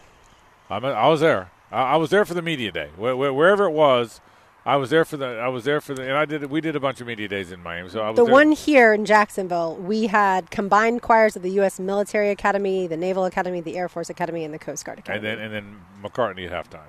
Yeah. So but I remember being there in Miami for that. Yeah, that was again. I remember doing that. I remember being at that Radio Row, and well, you're gonna love hearing him talk about. This would be awesome. His process on some of these. And I love stuff like that. And don't you think most incredibly talented musicians have like a screw loose? That's how they became such geniuses. Or that's why they are such geniuses. And I think he's mellow because I've been to a lot of his concerts obviously lately. He's funny now when he's in a concert. He makes fun of how old he is. Makes fun of his artificial hips. I don't get around like I used to. I used to have no. I got 2 new hips, And so he's kind of funny. I mean, when he played Madison Square Garden, it was still one of the best shows I ever saw. Maybe just because I knew I was going to see Billy in the Garden. Sure. But we saw him last May. I think it was last May or the year before in May. Suzanne and I went, and the first thing he said is he plays the first 2 or 3 songs. Then he starts talking. He goes, "I'm Billy Joel. We're the house band." Okay, and it was fantastic. It was Rod Stewart's this weekend. Rod Stewart, and I don't think we're going. And I listen. This is weird because I'm not dying to see Rod Stewart play the whole Rod Stewart catalog. I want to see Rod Stewart play Maggie May. Right. I'm that guy. I wanted just have a friend who's going FaceTime you during Maggie May. I want to see Rod Stewart play Maggie. But I'm not going to go to the concert for that. The only Rod Stewart I really like is old Rod Stewart. Yeah. You Wear It Well, Angel, the Maggie May, the 70s Rod Stewart. All the other stuff doesn't really do it for me. Yeah, he has a song that when I was a kid, because see, I wasn't around for Maggie May and things like that. So in the 80s. When I was a degenerate metalhead, right? Or more of a degenerate. Right. Yeah, we go. Okay. So I would make fun of Rod Stewart in his videos on MTV and things like that. And then as I got older, he has a song that now I really appreciate, but at the time I thought was ridiculously stupid. And it's the song, Forever Young. Okay. Oh, I love Forever Young. It's a great song. Yeah. But in it, he talks about being a dad, and as you fly away, I hope you feel like I've served you well. Right. And, I mean, now I can barely listen to it. I think it's fantastic. Yeah. But it's like, you don't, that doesn't resonate with you when you're like 11, 12 years old. Right, that's right. Well, but I still wouldn't go see him for Forever Young. But I would see him for Maggie May. If you could drop me in there for Same 5 here. minutes, Same here. I'd go. Yeah, but there was. When I was growing up, when I was in the 70s, Maggie May, by the way, is one of the most epic rock ballads of all time. It's a top 10 rock song ever. It really is. I don't care who you are, it is. And he played. Do you remember "You Wear It Well," which came out at the same time? Do you know the song "Angel"? Mm-hmm. I mean, that's my Rod Stewart. But the "Do You Think I'm Sexy" and even "Forever Young." Forever Young's a great song. But that wasn't the Rod Stewart that I grew up on. So I would I pay the money and go and wait around just to see him see Maggie May? Probably not. But that's one of the things I've always said. I want to sing.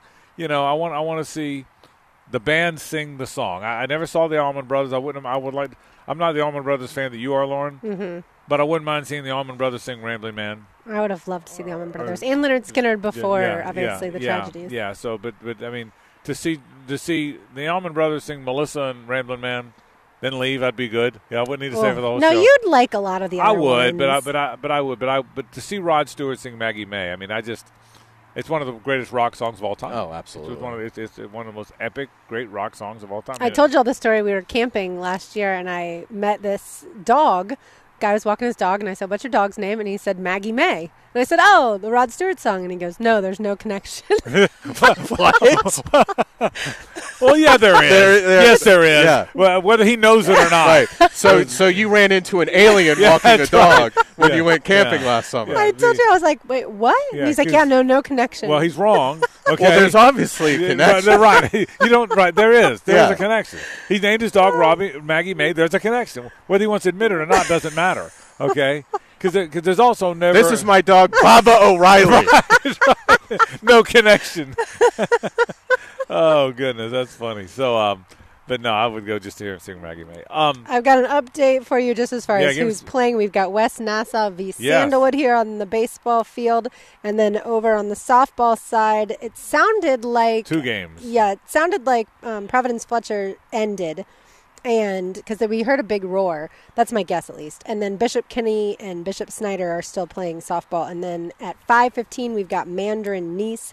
They've been warming up. So my guess, like I said, is that Providence Fletcher has ended. And then elsewhere at 7 p.m., Jackson takes on Baldwin in baseball. And, of course, at Inglewood plays host to Ed White. That's at 6 p.m. Also in softball here, we've got at 7 p.m. Sandalwood Hilliard, and at 7:30 Paxson Episcopal. A lot of games, 7 games today, and that's how we will wrap the tournament again. We moved everything up to today. We've added 1 park, just Inglewood, but we've added a bunch of games here at this complex because we needed to get done before the rain all hits tomorrow. The rain is going to hit tomorrow. So college baseball. So do you have any updates, JU or UNF updates? I will look. JU and UNF. While she's looking, I was curious, with all these great players and Florida Yeah. commitments and Florida State commitments, Yeah. could Kevin O'Sullivan land a helicopter on this field Yeah. to Wouldn't recruit? I would imagine. Wouldn't that be great? Wouldn't that be something? Just land it right here. Right there. I mean, the turf could handle that, certainly. That's kind of what I was hoping for here. Cannot do it. I'm laughing. Just don't distract the baseball Don't look at him. players. It would Don't be- look at him. He's here. It's the only sound effect I got, but it is gold. I got one sound effect, but I knock it out of the park Yeah. every time. I don't mind You telling you. crush it. That's All my right, so skill tone. currently, as far as UNF is concerned, UNF is up 9-7 on Delaware. They are in the top of the ninth. Okay, hang on there. Joe Mercadante's first That's game right. would be a first win. That would be outstanding. And JU against Cincinnati? Yep, and JU currently, it looks like they are this was as of 17 minutes ago in the bottom of the 7th. They are tied 6-6, so I'm not Okay. sure what's happened since. It's a lot of offense in both those games. Yeah, absolutely. And one of the reasons is I'm guessing pitchers probably are on a pitch count, Mm-hmm. which is why you're going to see some run score early on. It'll be interesting to see. So Florida plays tonight against St. John's. FSU starts year 2 under Link Jarrett. Kevin O'Sullivan just got a big extension. I wonder why college baseball never became a thing. I know the regionals are on ESPN now, the College World Series. We all watch the College World Series.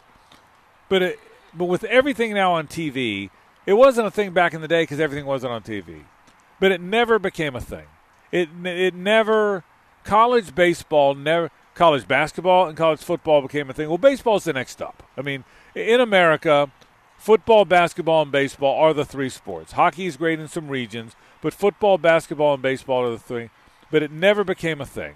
I wonder why that is. I wonder why it never became a thing. Do you think it's because, for the most part, I know the NBA for a little bit had it, but do you think it's because it's the only sport of the 3 where the great player goes straight from high school to the bigs? Has to be part of it, doesn't it? And so Because the you don't fan need to kind know of them feels first. like, Right. well, Great it's point. you're not seeing the best. Great point. Like You football, you've always had. that's The a- stars play in college, and they play multiple And years. for basketball, And it's for basketball, for the most part, It has been that you've way. always had to go. You're right. There was, I guess, a 15-year period where you could go straight from high school, but it's got to be a big part of it, doesn't it? It I does don't know, because I mean- you never had to do the maturation. You never had to get to know them first in college. You never. But I just think it's really a shame that it never really happened. We never really got to. I think it still could. Yeah. With everything on TV the way it is, everything streamed, every game's on a streaming service or whatnot.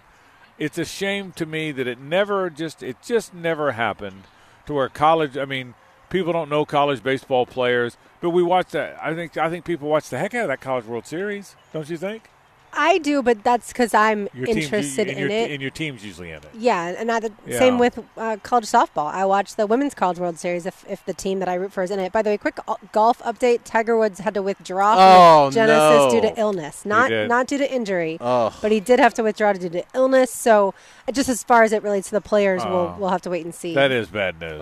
That's awful. That is bad news. So, but when Major League Baseball was at its height in America, college baseball, college softball, did people pay a little bit more attention? I didn't, Lauren. Okay. I didn't. It was never on TV. I couldn't have told you anything about – I couldn't tell you anything about college baseball when I was growing up. Not a thing. I could have told you college basketball. I could have told you college football, but I couldn't have told you one thing. It was never – finally ESPN, I want to say this was in the, early 80s, tried to make a thing of Sunday night college baseball. It was well before ESPN had Major League Baseball. And every Sunday night they had the college baseball. I remember Scott Ruskin, a former Sandalwood player, was playing for Florida. And Florida was on one. I think Florida was playing Texas on one of the games. And it just never happened. It just never became a thing. And I wish it had. We all wish it had. We all wanted to watch it. We all love following it, but it just never. And I guess it really is even now. Now, SEC Network will have games every weekend. Once the SEC season starts, they'll have games every weekend. You'll be able. ACC Network will have games every weekend. ESPN will have games, but I couldn't tell you any players on Oklahoma, LSU, USC's teams. Not ever. Well, college basketball has the same problem. Now it does. Yeah. That's a newer problem. Yeah. Now the postseason is awesome, right? And everybody buys into that. And so I would argue, like, baseball, I think, okay, yeah, no one really pays much attention to the regular season unless you're a diehard. But I do think people pay attention to the postseason. Right. I mean, because there's nothing else going on. Right. I mean, it's at a perfect time in the summer. I mean, you've got the U.S. Open in June, but other than that, I mean, there's not a whole lot of – so there's a charm because it's always in the same place. Absolutely. And so I do wonder if it can get to a point where, the regular season may never really take off. But look, if college basketball's regular season is dormant as it has become, then I don't think that's really anything to be concerned about as long as people get excited about your postseason. Right. And it seems like that's building for baseball. So. And baseball attendance, Frank, seems to be pretty good. The college baseball attendance and softball attendance better than seems it's ever to be pretty good. Better than it's ever. So that's what that matters to them. And I will say, the college football and college basketball, the games look like the pro game. Okay, the stadium, college football stadiums look like pro stadiums. I mean, they're different. You know what I mean? Yeah. College basketball arenas look like NBA arenas. College baseball stadiums don't. The bats are metal. The bats aren't metal, and when old school baseball is wooden bats. That's what Major League still is. The stadiums are smaller. The stadiums look more like this than a college baseball stadium looks way more like this Bragan baseball complex than it does PNC Park. Mm-hmm. Whereas the football stadium, heck, sometimes football stadiums house both. So I think that so the game looks somewhat differently. Do you think if college baseball used wood bats, it'd be different? Or would matter? I don't know enough about it. I mean, it wouldn't affect you as a viewer. It wouldn't affect me. What do you think? I don't think it would affect the casual fan. No, probably not.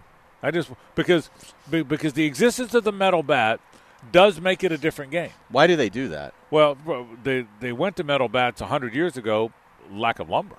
They just with all these college programs, they didn't have enough wood bats. They would break. You couldn't afford them. I mean, number one, lack of lumber to build to make them. And then bats would break all the time, and college teams, high school teams couldn't afford it. They went to metal bats. That's how old I am. They went to metal bats when I was in the 10th grade. I can remember in the 9th grade playing for Southside Junior High, we had wooden bats. I had this Adirondack bat that was back then. Adirondack had the one stripe on it. It was the big bat everybody used. And I remember my dad bought me my dad was toward the end when I was in the 9th. In fact, my dad died during my baseball season.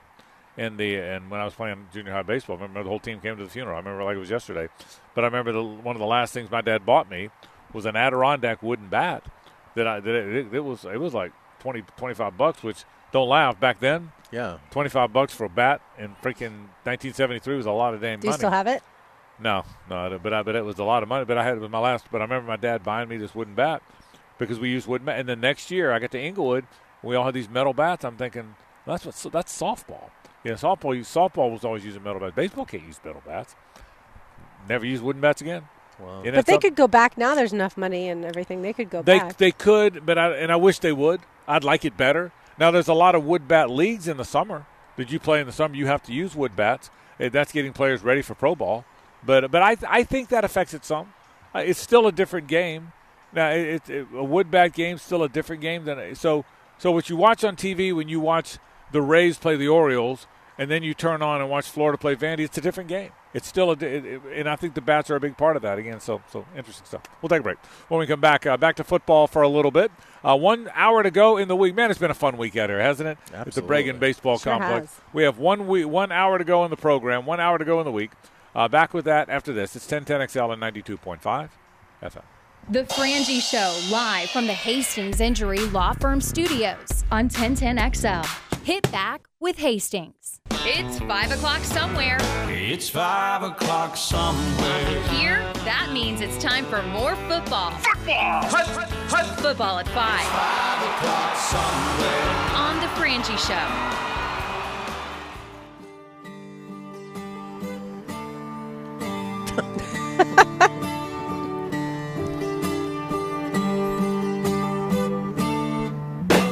Wake up, Maggie, I think I got something to say to you. This would be really good in concert. Well done, RJ. This would Yeah. be really fun in concert. I love this song. Love this song. And I think for some people, just seeing this song in concert, Maggie May by Rod Stewart, that would be worth going to the concert. I may go now. I mean, just hearing that, like, Let's I may go now. I mean, it's Turn it's that such, up, It's RJ. such a classic. listen. We'll go. We'll Yeah. sneak in. Yeah. We'll wait. We'll see the set list. I mean, this is phenomenal. Wouldn't you love to see Rod Stewart just sing Yeah. this? Yeah. Great song. It's so good. I gotta go tell the right fielder to shut the gate. The bullpen gate's open. It's bothering me. You can be excused. We're just going to jam out Jam to out to Rod Rod Stewart. Stewart. But what happens out here is they're not used to having bullpens in the Right. outfield like the big league parks have. Right. So, but if there's a line drive right down the right field line, it's going to go into the bullpen. Okay. Well, as long as the student athlete doesn't run into the gate, then I think we're fine. All right, so Trevor Sikkema of Pro Football Focus, also known as Alyssa Lang's fiance, he put out a mock draft, 2-round mock draft, and here's who he has the Jaguars taking, Hayes. Tell me what you think. With the 17th pick overall, they take the Senior Bowl phenom, Oregon center Jackson Powers Johnson. And then in the second round, they come back and take Georgia wide receiver Ladd McConkey. If that's what happens, how do you feel about it? I think it makes a lot of sense on the surface, but this is why I don't think it'll happen at either slot. I really don't think they're going to take a center at 17 for a number of reasons. And you don't have the whole list in front of you, right? You just know what he picked? Correct. Okay, so I can pull it up, though. here's what I'm going with Yeah. it. My guess is if you look at 5 guys that are taken after Jackson Powers Johnson, my guess is it will be one of those guys. I just think that they're going to, I think they're going to address it in free agency. B, if they take him at 17, that is them admitting Luke Fortner is a backup at best. Correct. And I would be They're surprised not ready for that. if they're there. So I get it. I mean, it makes sense, certainly, and he's a great player. But I would be surprised if he Correct. is the selection at 17. The second thing you said, that's the thing. There is no indication that they feel like already they have missed on Luke Fortner, nor should they. To the point we made earlier, it's way too early to think you've missed on him. It's not too early to think he may not be the guy that plays this year while that window's open because you got to be better there. He may or may not be, but it's way too early to think, and that would be the admission that you missed on him, and I don't think that's where they are. Yeah, and then with McConkey. By the way, so at 18 Oh, is okay. Brock Bowers. So, you're yeah. not going to take a center over Brock Bowers. I mean, wouldn't you? I mean, we've got a lot of time until the draft comes, but so we'll get into all these scenarios.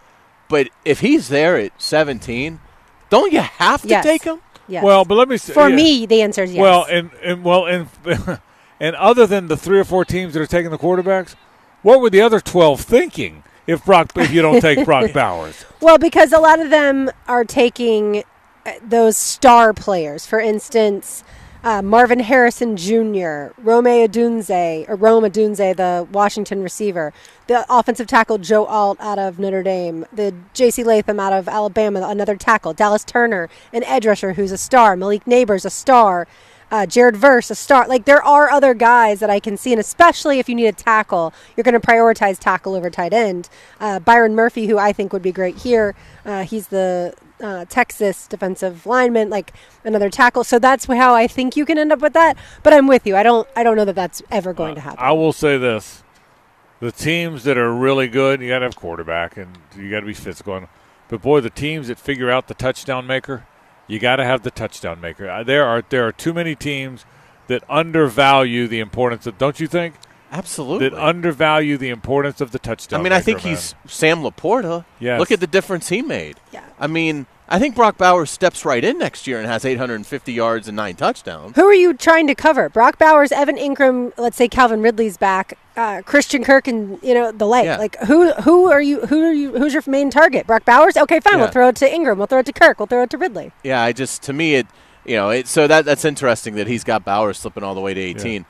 With McConkey, it's like right church, wrong pew. I think receiver could be there in the second round for the Jaguars, but I think it's going to be a big physical guy. I don't think it's going to be a Christian Kirk, small, slippery, and that's no knock. McConkey, I think, is going to be a really good pro. But they drafted that last year. Yeah, it's just not. It's not the kind of receiver that they need here. They need 6'3", catch radius, possession kind of guy. Yeah, I agree with that too. I'd be very surprised if they take Ladd McConkey or Brock Bowers. I mean, I don't think Bowers is going to be there. Yeah, as good as Brock Bowers is, this is not a team that doesn't have a move tight end. This is a team that does have a pretty damn good one. So. I would pop champagne if Brock Bowers became a Jaguar. I've liked him since he was a freshman. Obviously, everyone has. Since he was a freshman. He's a wonderful player, but, listen, it's wonderful a player as I think Brock Bowers is, and I was kidding about what the other 12 thinking. But if the Jaguars were up at 17 and Jared Verse was there and Brock Bowers was there, you take Jared Verse. So I love both of them. Yeah, so it'd be like choosing between. It's Sophie's choice for me there. Yeah, but one's way more clear need than the other. It is. At that point, you do have to need has to factor in. But I also would look at it and say, and I love Verse too. Yeah. But Bowers is a wonderful player. Shocked if Brock Bowers isn't a good pro. Yeah, I agree. Shocked. I agree. Like if so, to me, it's like I'm going to take Brock Bowers because the floor for him is probably top 10 tight end in this league, in my opinion. Mm-hmm. The ceiling is obviously that he becomes the best or a top 3 elite tight end in the NFL. And Evan Ingram is, it's not like he's 24. So, he's not old, but it's not like he's, just got into the league. So, again, to me, it would be really hard not to take Brock Bowers if he was there at 17. Yeah, Ingram's 29 at this point. Here's a different mock draft. This is from Ryan Wilson of CBS Sports, just a first round. But just to compare, he's got the Jaguars taking Latu, the edge out of UCLA, with the 17th pick. Yeah, I could see an edge. Yeah, I absolutely could see. Number one, everybody could always take an edge. But, I could see that too. But, I think if and free agency has so much to do with this, but, if the Jaguars address interior offensive line in free agency, then I think just about everything's open for the draft. I think receiver wouldn't shock me. A lot of people have mocked cornerback to the Jags. That wouldn't shock me. Edge would never shock me. So there's a lot. None of that would surprise anybody, would it? Any of those, none of those positions, I think, would surprise anybody. So I will take a break. When we come back, the Gators go to Georgia. Big college basketball game. We'll give you the college schedule. JU, UNF, FSU as well. They play college basketball over the weekend. We'll update you on some baseball scores. We're continuing to have a wonderful day of baseball here and softball at the Bragan Baseball Complex. This is the first time, by the way, we've had all 3 fields really hopping, and it is hopping here at the complex. It really is. Back in a moment. 1010XL. 92.5 FM. The Frangie Show, live from the Hastings Injury Law Firm Studios on 1010XL. Hit back with Hastings. Now back to a Big Chief Tire Friday on The Frangie Show. Big Chief Tire. Visit BigChiefService.com. Speaking of seeing guys sing stuff live, I would encourage anybody that loves music that hasn't seen this guy do this one live, find your way to a show. Yeah, I've never seen it. Yeah, I need to. Find your way to a show. It's a special experience. This is David Hasselhoff. It is. It is. It is a special experience seeing Billy Joel sing Piano Man. It is a, that I can say seeing Springsteen sing Born to Run is special for me. And Lauren, you can say seeing Zach Brown sing Chicken Fried is special to you. And Hayes, you can hear the Stones sing Satisfaction. No, Yeah, you're right. But I mean, we all have our stuff. Yeah. But I mean, everybody. Oh yeah. Everybody on this one, Yeah. This is Satisfaction, Born to Run. Right. And Yeah, Chicken I'd Fried probably All go Callin' Baton Rouge by Garth Brooks Well, if we're going to whatever. put it on the Whatever it same is. level. But yeah. Yeah, you know my point. But yeah, the first time the only time I've seen Billy Joel sing Piano Man live, it was about almost 20 years ago now, and I had tears streaming down my face. There's nothing like it. There's not. I mean, even more than the Springsteen stuff and the Eagles stuff and the Chicago stuff, there's nothing like that. The 20,000 people in the Garden or wherever you're seeing him swaying to Billy Joel, not a cover band, okay, okay, not. What if they're better? I mean, it's Billy Joel singing Piano Man. Yeah. And the piano sounds like a carnivore still to this day.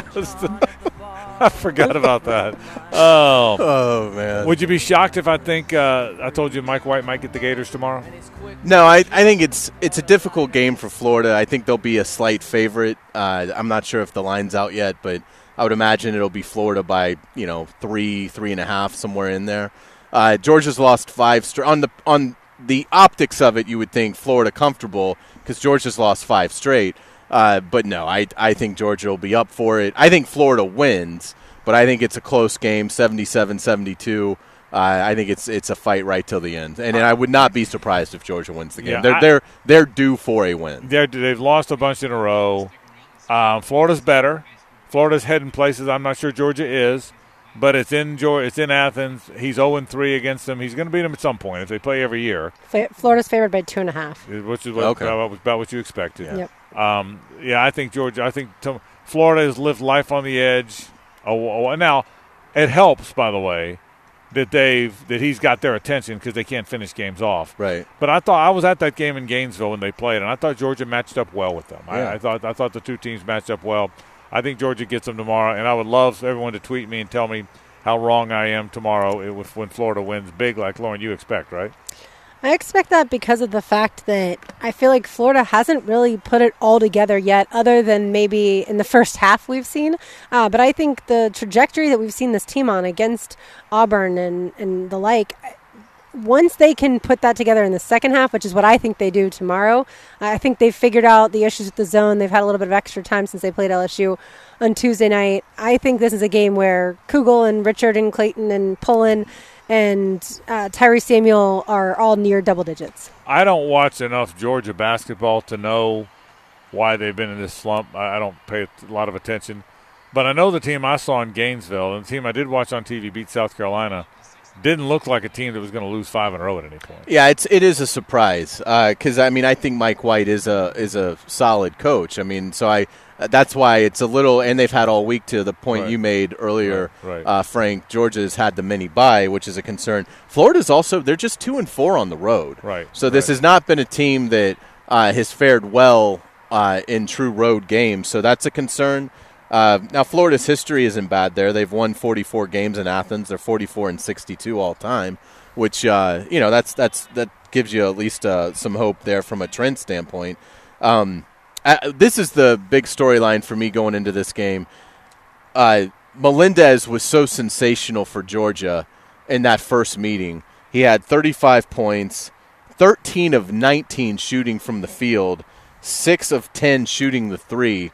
Made basically everything he looked at. Really did. Florida was luckily able to win the game in overtime. Well, since that game, this is amazing to me. You would think that would be like a springboard to him, having success. Melendez has scored 26 total points. Isn't that amazing? In his last 4 games combined. And he couldn't miss that day. Yeah. So, does he find the groove again, seeing Florida. I mean, so I think that'll be really interesting. How well does he play off the bench for Georgia? One thing that I think that helps Florida tomorrow, they've been much better with the basketball. They had 19 turnovers in that win over Georgia in Gainesville that led to 24 points for the Bulldogs. They've been much tighter since in the 3 weeks since that game was played. So I don't expect Florida to have nearly that many turnovers tomorrow. And Logden was sensational against Georgia, 23 points, 17 rebounds. Georgia really doesn't have much hope on the glass. They're minus 1.8 rebounding margin this season. Florida's plus 9. So what does that tell you? It tells you that Florida should win the rebounding margin by 11, roughly. So I think Florida, but I think it's close for all those other intangibles. It's on the road. Georgia's had all week. You beat them the first time. Georgia's desperate to, get a win here. So I think very close, but I do think Florida's more talented. So I think Florida ekes it out. I'll say this about Florida's basketball team: Florida started the season 4-3. You realize that? They're 4-3. They're 13-4 since. So they've been. From Game 7 on, they've been about as good as anybody. And so in the first 6, they didn't have Pullen. Right, and that's right. And they didn't. And Logden missed a few games. And Logden was hurt. I think Pullen maybe missed the first 3 actually. Yeah. But he missed a bunch of games early on. That's right. And so, but you're right. They didn't have their full group together for a lot of those first 6 or 7 games, and I think that's changed since then. So my gut just tells me this is one of those, the week off, the Mike White against his old team. Georgia's due to play better. This is one Georgia gets them, but we'll see if one winds up happening. Lauren, 2 big games in the A-Sun, both on the road tonight. Yeah, absolutely. I think this is the time that Jordan Mincy gets his team together and says, it's pretty much do or die time, fellas. If you want to make it into the tournament, we have to beat Queens tonight because obviously, like we discussed earlier this week, these 2 teams are tied for 10th out of 12 teams in the A-Sun, and the top 10 teams make the tournament. So tonight is a massive game for JU, and there was a player, I don't have the box score in front of me, there was a player when UNF played Queens earlier this week who went for over 30 points, and so that's the guy, I'll look it up in a second. Chaz Lanier. No, I mean as far as on the Queen, opponent. Yeah, the opponent right. is concerned. On Queens' team, and so that's who I think JU really has to watch out for. His name is A.J. McKee. So that's, if I'm Jordan Mincy, make sure you defend A.J. McKee. It's going to be, tonight at 7 o'clock, going to be a huge game for JU. And UNF on the road? Yep, at Kennesaw State. UNF played so well against Queens. They won like 93-76. So that's a game where, because they were able to, 93-79, they were able to really get, obviously, Chaz Lanier going, but also John Nazee. He had 22 points, so that was huge for Matthew Driscoll's team. So, it's an important game for UNF, not nearly as important on the season as it is for JU tonight. But both games tip off on the road at 7 o'clock tonight. Boy, UNF is in a logjam in the standings because you look at it. I think they're it's like a 4-way tie for 3rd, so they could be anywhere from the 3rd seed to the 6th seed. I mean, there's a bunch of teams right in there. So, these games are crucially important. And remember, unlike Florida and Florida State in the bigger conferences, they've got one less week. Right. So while Florida and FSU still have like 7 games left, in the A-Sun, you've only got I would think 4 or 5 games left until you're deciding it. So Eastern Kentucky, by the way, 9-2, Stetson 8-3, and then you've got Austin Peay, Lipscomb, North Alabama, and UNF all 7-5. To Hayes' point, so they're comfortably in, but from a seeding standpoint, there's a lot to do with it. Very good point. Meanwhile, for the Noles, Hayes, you talked about earlier, it's kind of coming unraveled for a second straight year now for Leonard Hamilton's team. They have lost. They're 13-11, 7-6 in the league. They have lost 4 out of 5, 5 out of 7. Remember, this is a team that started 5-1 in the ACC. Now, not a good ACC this year, but they've gone from 5-1 in the league to 7-6 in the league. And play Duke tomorrow, right? And they have Duke tomorrow, and then after a home game against. By the way, they're 1-4. They've lost 4 out of 5. The one win was a 1-point win over Boston College.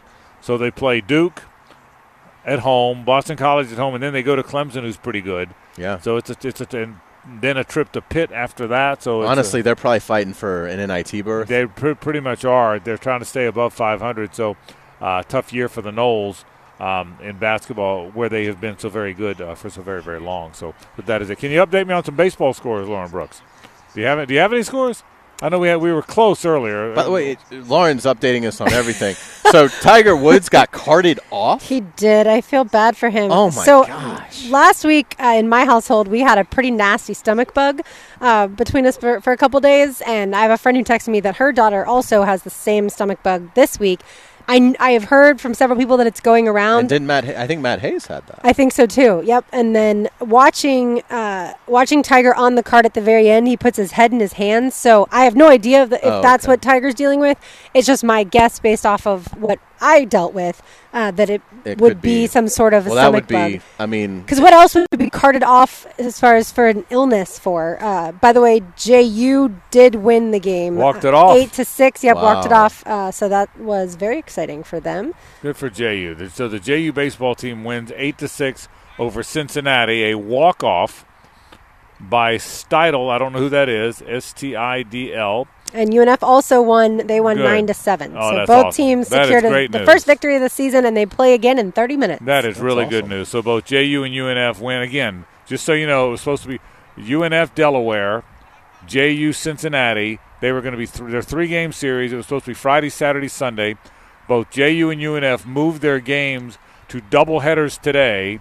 No game tomorrow because the rain's coming, and then they're going to try and get one in, even though it's going to rain on Sunday too. Yeah. They're going to try and get one in on Sunday. Yeah, maybe after the rain. But good for the Dolphins and the Ospreys. They both win.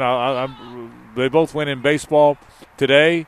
I hope they both win in baseball again tonight, and I hope they both win in basketball tonight. So all that's going on. Yeah, absolutely. can I give you a couple more Florida basketball fun facts? Yes. Okay. Hold on. You This give me a is fun from- fact on a Friday? This is Gator Sports Information Department. So this is That's where I got who you it are? from. No, that's who they.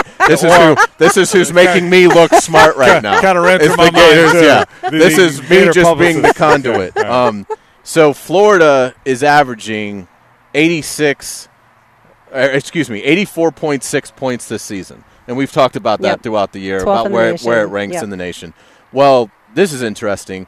The school record is 84.2 Oh. points per game, set in the 1986-87 season. Wow. So that would have been Vernon Maxwell and Moten, right? It would have. Maxwell might have been gone. Moten might have still been there. It was Livingston Chapman, Dwayne Davis, Dwayne Census, yeah. that team. So Ronaldo the 04s Garcia. don't So, have yes. the record. Yeah. So how about that? That's So I don't know if surprising. it'll hold, Wow. but Todd That is Golden in his second year on campus Wow. might be delivering the best offense Yeah. the school has ever seen. So that was really interesting. And then about Florida's balance, because we've talked about front court, the guards Yep. are obviously outstanding. So in their last 7 games, they've had 6 different leading scorers, which speaks to they're tough out. They've got a lot of guys that can hurt you. That surprises me because I would have thought the guards Yeah, more you would have thought Clayton would have Yeah. pull in, and But but Samuel's Samuel's done done it. it, yeah. And Logden did it against Georgia. Yeah, Yeah. that's right. Kugel had a big game Yep. against Auburn. He did it against Auburn. Yeah. So as you go around, it speaks to, and Richard's done it once. Yeah. Those are the 6. Yeah, Yeah. that doesn't surprise me. Yeah, I'll say this: the job Todd Golden has done to get there, it was a little broken, not terribly broken, but the players were gone. To have last year be so bad, it was not a very good year. They weren't very good. To totally rebuild that thing, I mean, there's nobody. I mean, Kugel and Richard were back, but that's it. To totally rebuild that thing, making them one of the best big man teams in the country, getting one of the best guard combinations in the country, getting them all to play together. To Lauren's point earlier, you didn't have Pullen for 3 games, you didn't have Hen Logden for a while. This has really been a good coaching job, man. Absolutely. I mean, this is he has done a really good job coaching that team, man. Todd Golden, and if it finishes strong, look, my gut says it's going to be an upset tomorrow, but if I'm wrong, and most people think I will be, then all of a sudden they're 18-7 and 8-4 in a really good league. That's good stuff, man. That really is. All right, we'll take a break. Lauren's going to wrap the show. She's going to wrap the week with her news and notes, so stick around. The Frangie Show, live from the Hastings Injury Law Firm Studios on 1010XL. Hit back with Hastings. What's going on in the world? It's time for Frangie Show news and notes. Here's Lauren Brooks. You know, well, I'm a chicken fried and cold beer on a Friday night. A pair of jeans that fit just right, and the radio.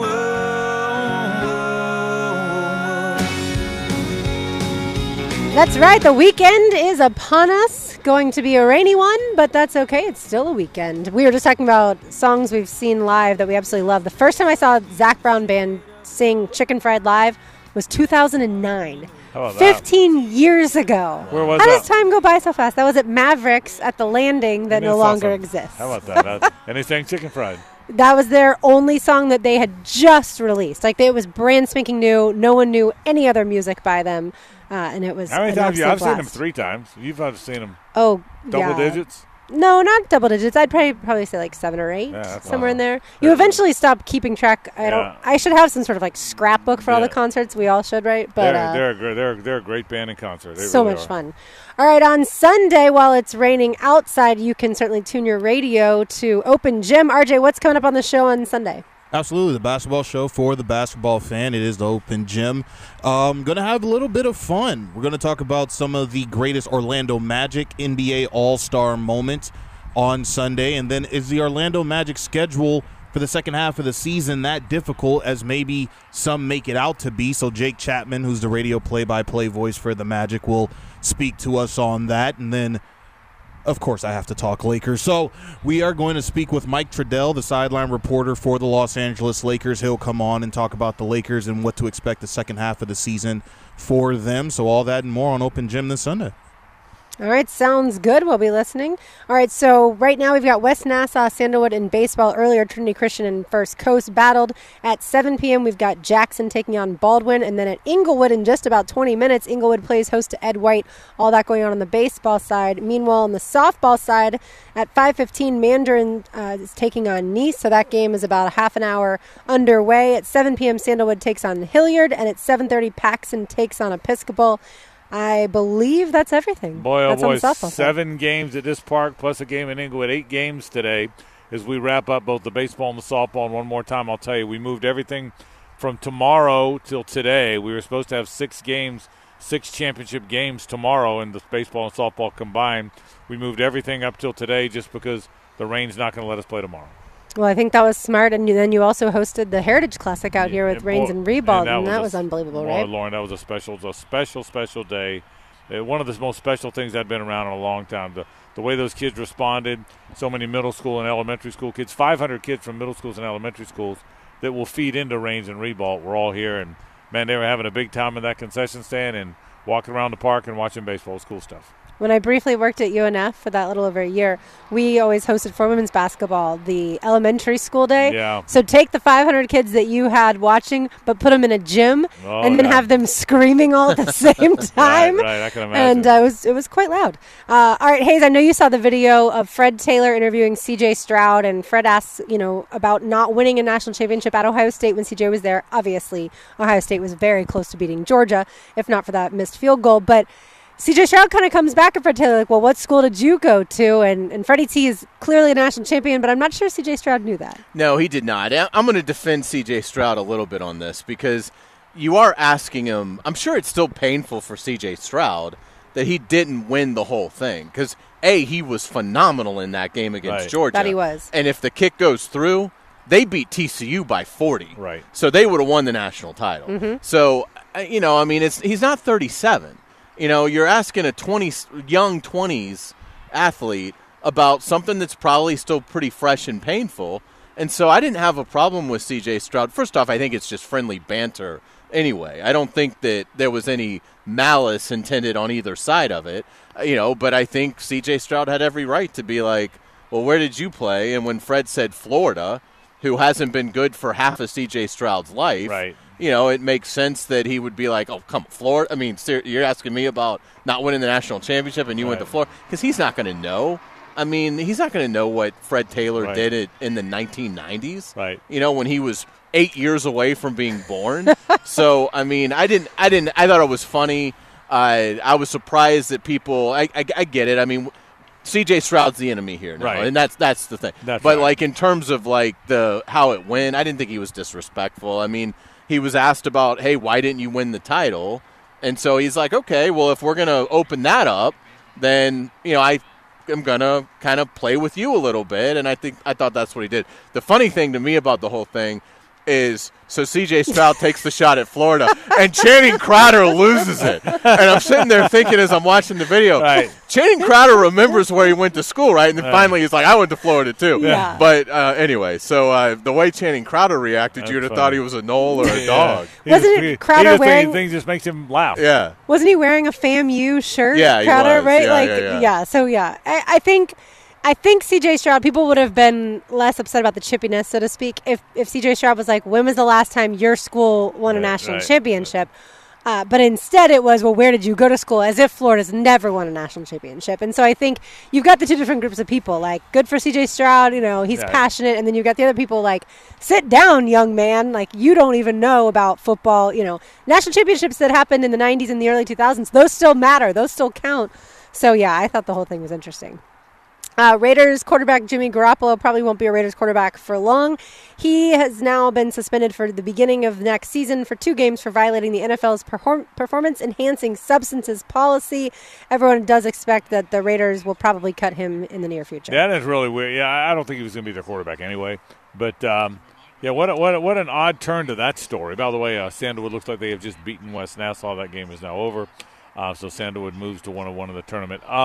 What an odd story that was, wasn't it? That Jimmy Garoppolo, of all people, you look up and is suddenly down for 2 games for steroids or performance enhancers. I don't think I saw that on the bingo card. Yeah, it was weird. I think it was something his doctor gave him, and as he's recuperating. Yeah, using a prescribed medication without having a valid therapeutic use exemption. That could be marijuana too. Yeah, but they don't that's been so declassified in the CBA. That, you basically would have to test for pot, for 87 straight days for something to ever really happen in terms of, games being missed. So I think he just, honestly, in his recovery, I think he was given something that he should have checked on. Gotcha. Or gotten the waiver. Because he's not going to appeal it. So. Yeah, and but it's great for the Raiders because it gets them off of the guarantees. So it saves the Raiders $11 million by the reports that you see. And now he's gone. And now Jimmy Garoppolo is free to go do the Baywatch remake that the world is dying for. I love that. Shout out to Taylor Swift, who donated $100,000 to the family of Lisa Lopez Galvin. She was the only person who passed away after the shooting there at the Chiefs Super Bowl parade. And then another shout out. This one has nothing to do, thankfully, with that. But Caitlin Clark, I'm sure y'all saw last night, she set the women's basketball scoring record. In order to break the record, she shot a 3 from the logo. Kelsey Plum originally held the record. Clark scored 49 points last night. And that 3 was a bomb, too. That's how she always does it. That was a bomb. Good for her. One of the best, maybe the best women's basketball player at the collegiate level ever. I was curious about this, so I looked it up today because I haven't watched a lot of Caitlin Clark, which is my fault. But it's not just the scoring. I mean, for her career, she averages 8.5 assists a game, 7 rebounds. I mean, she is a really well-rounded player, and obviously she's a prolific scorer. That she is. So, congratulations.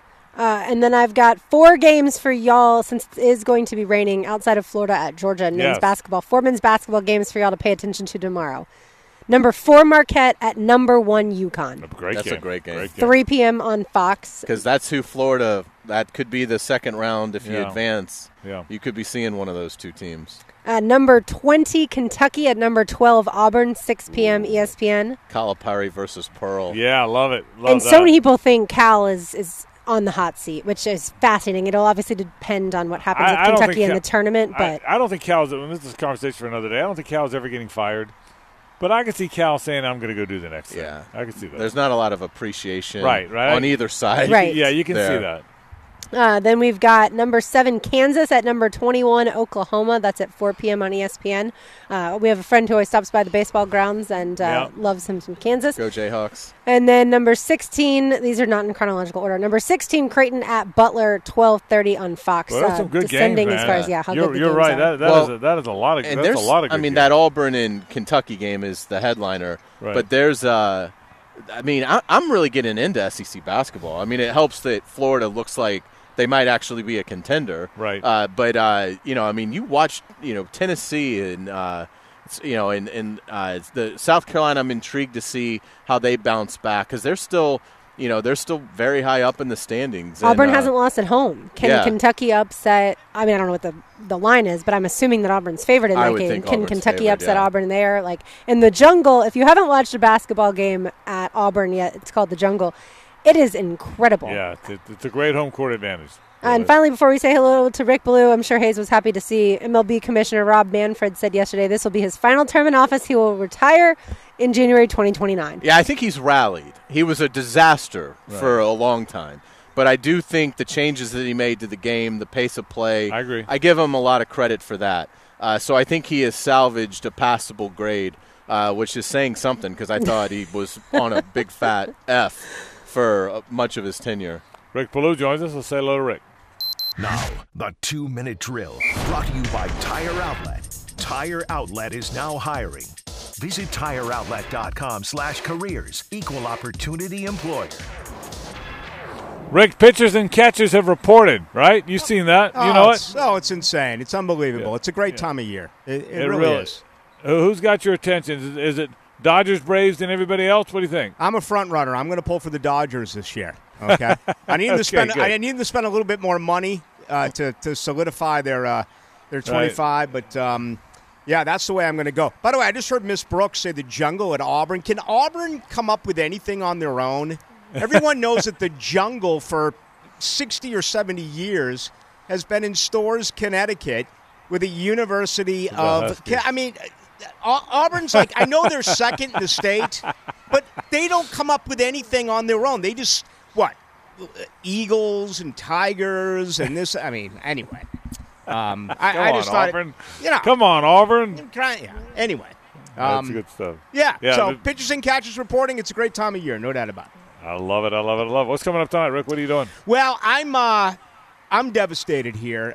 Tiger's out, and I wonder if it's the end of the road. I was thinking about it as I was driving in. The last time I was this disappointed was when the Red Sox in 1981 traded Fred Lynn and Steve Renko for Frank Tanana and Joe Rudy.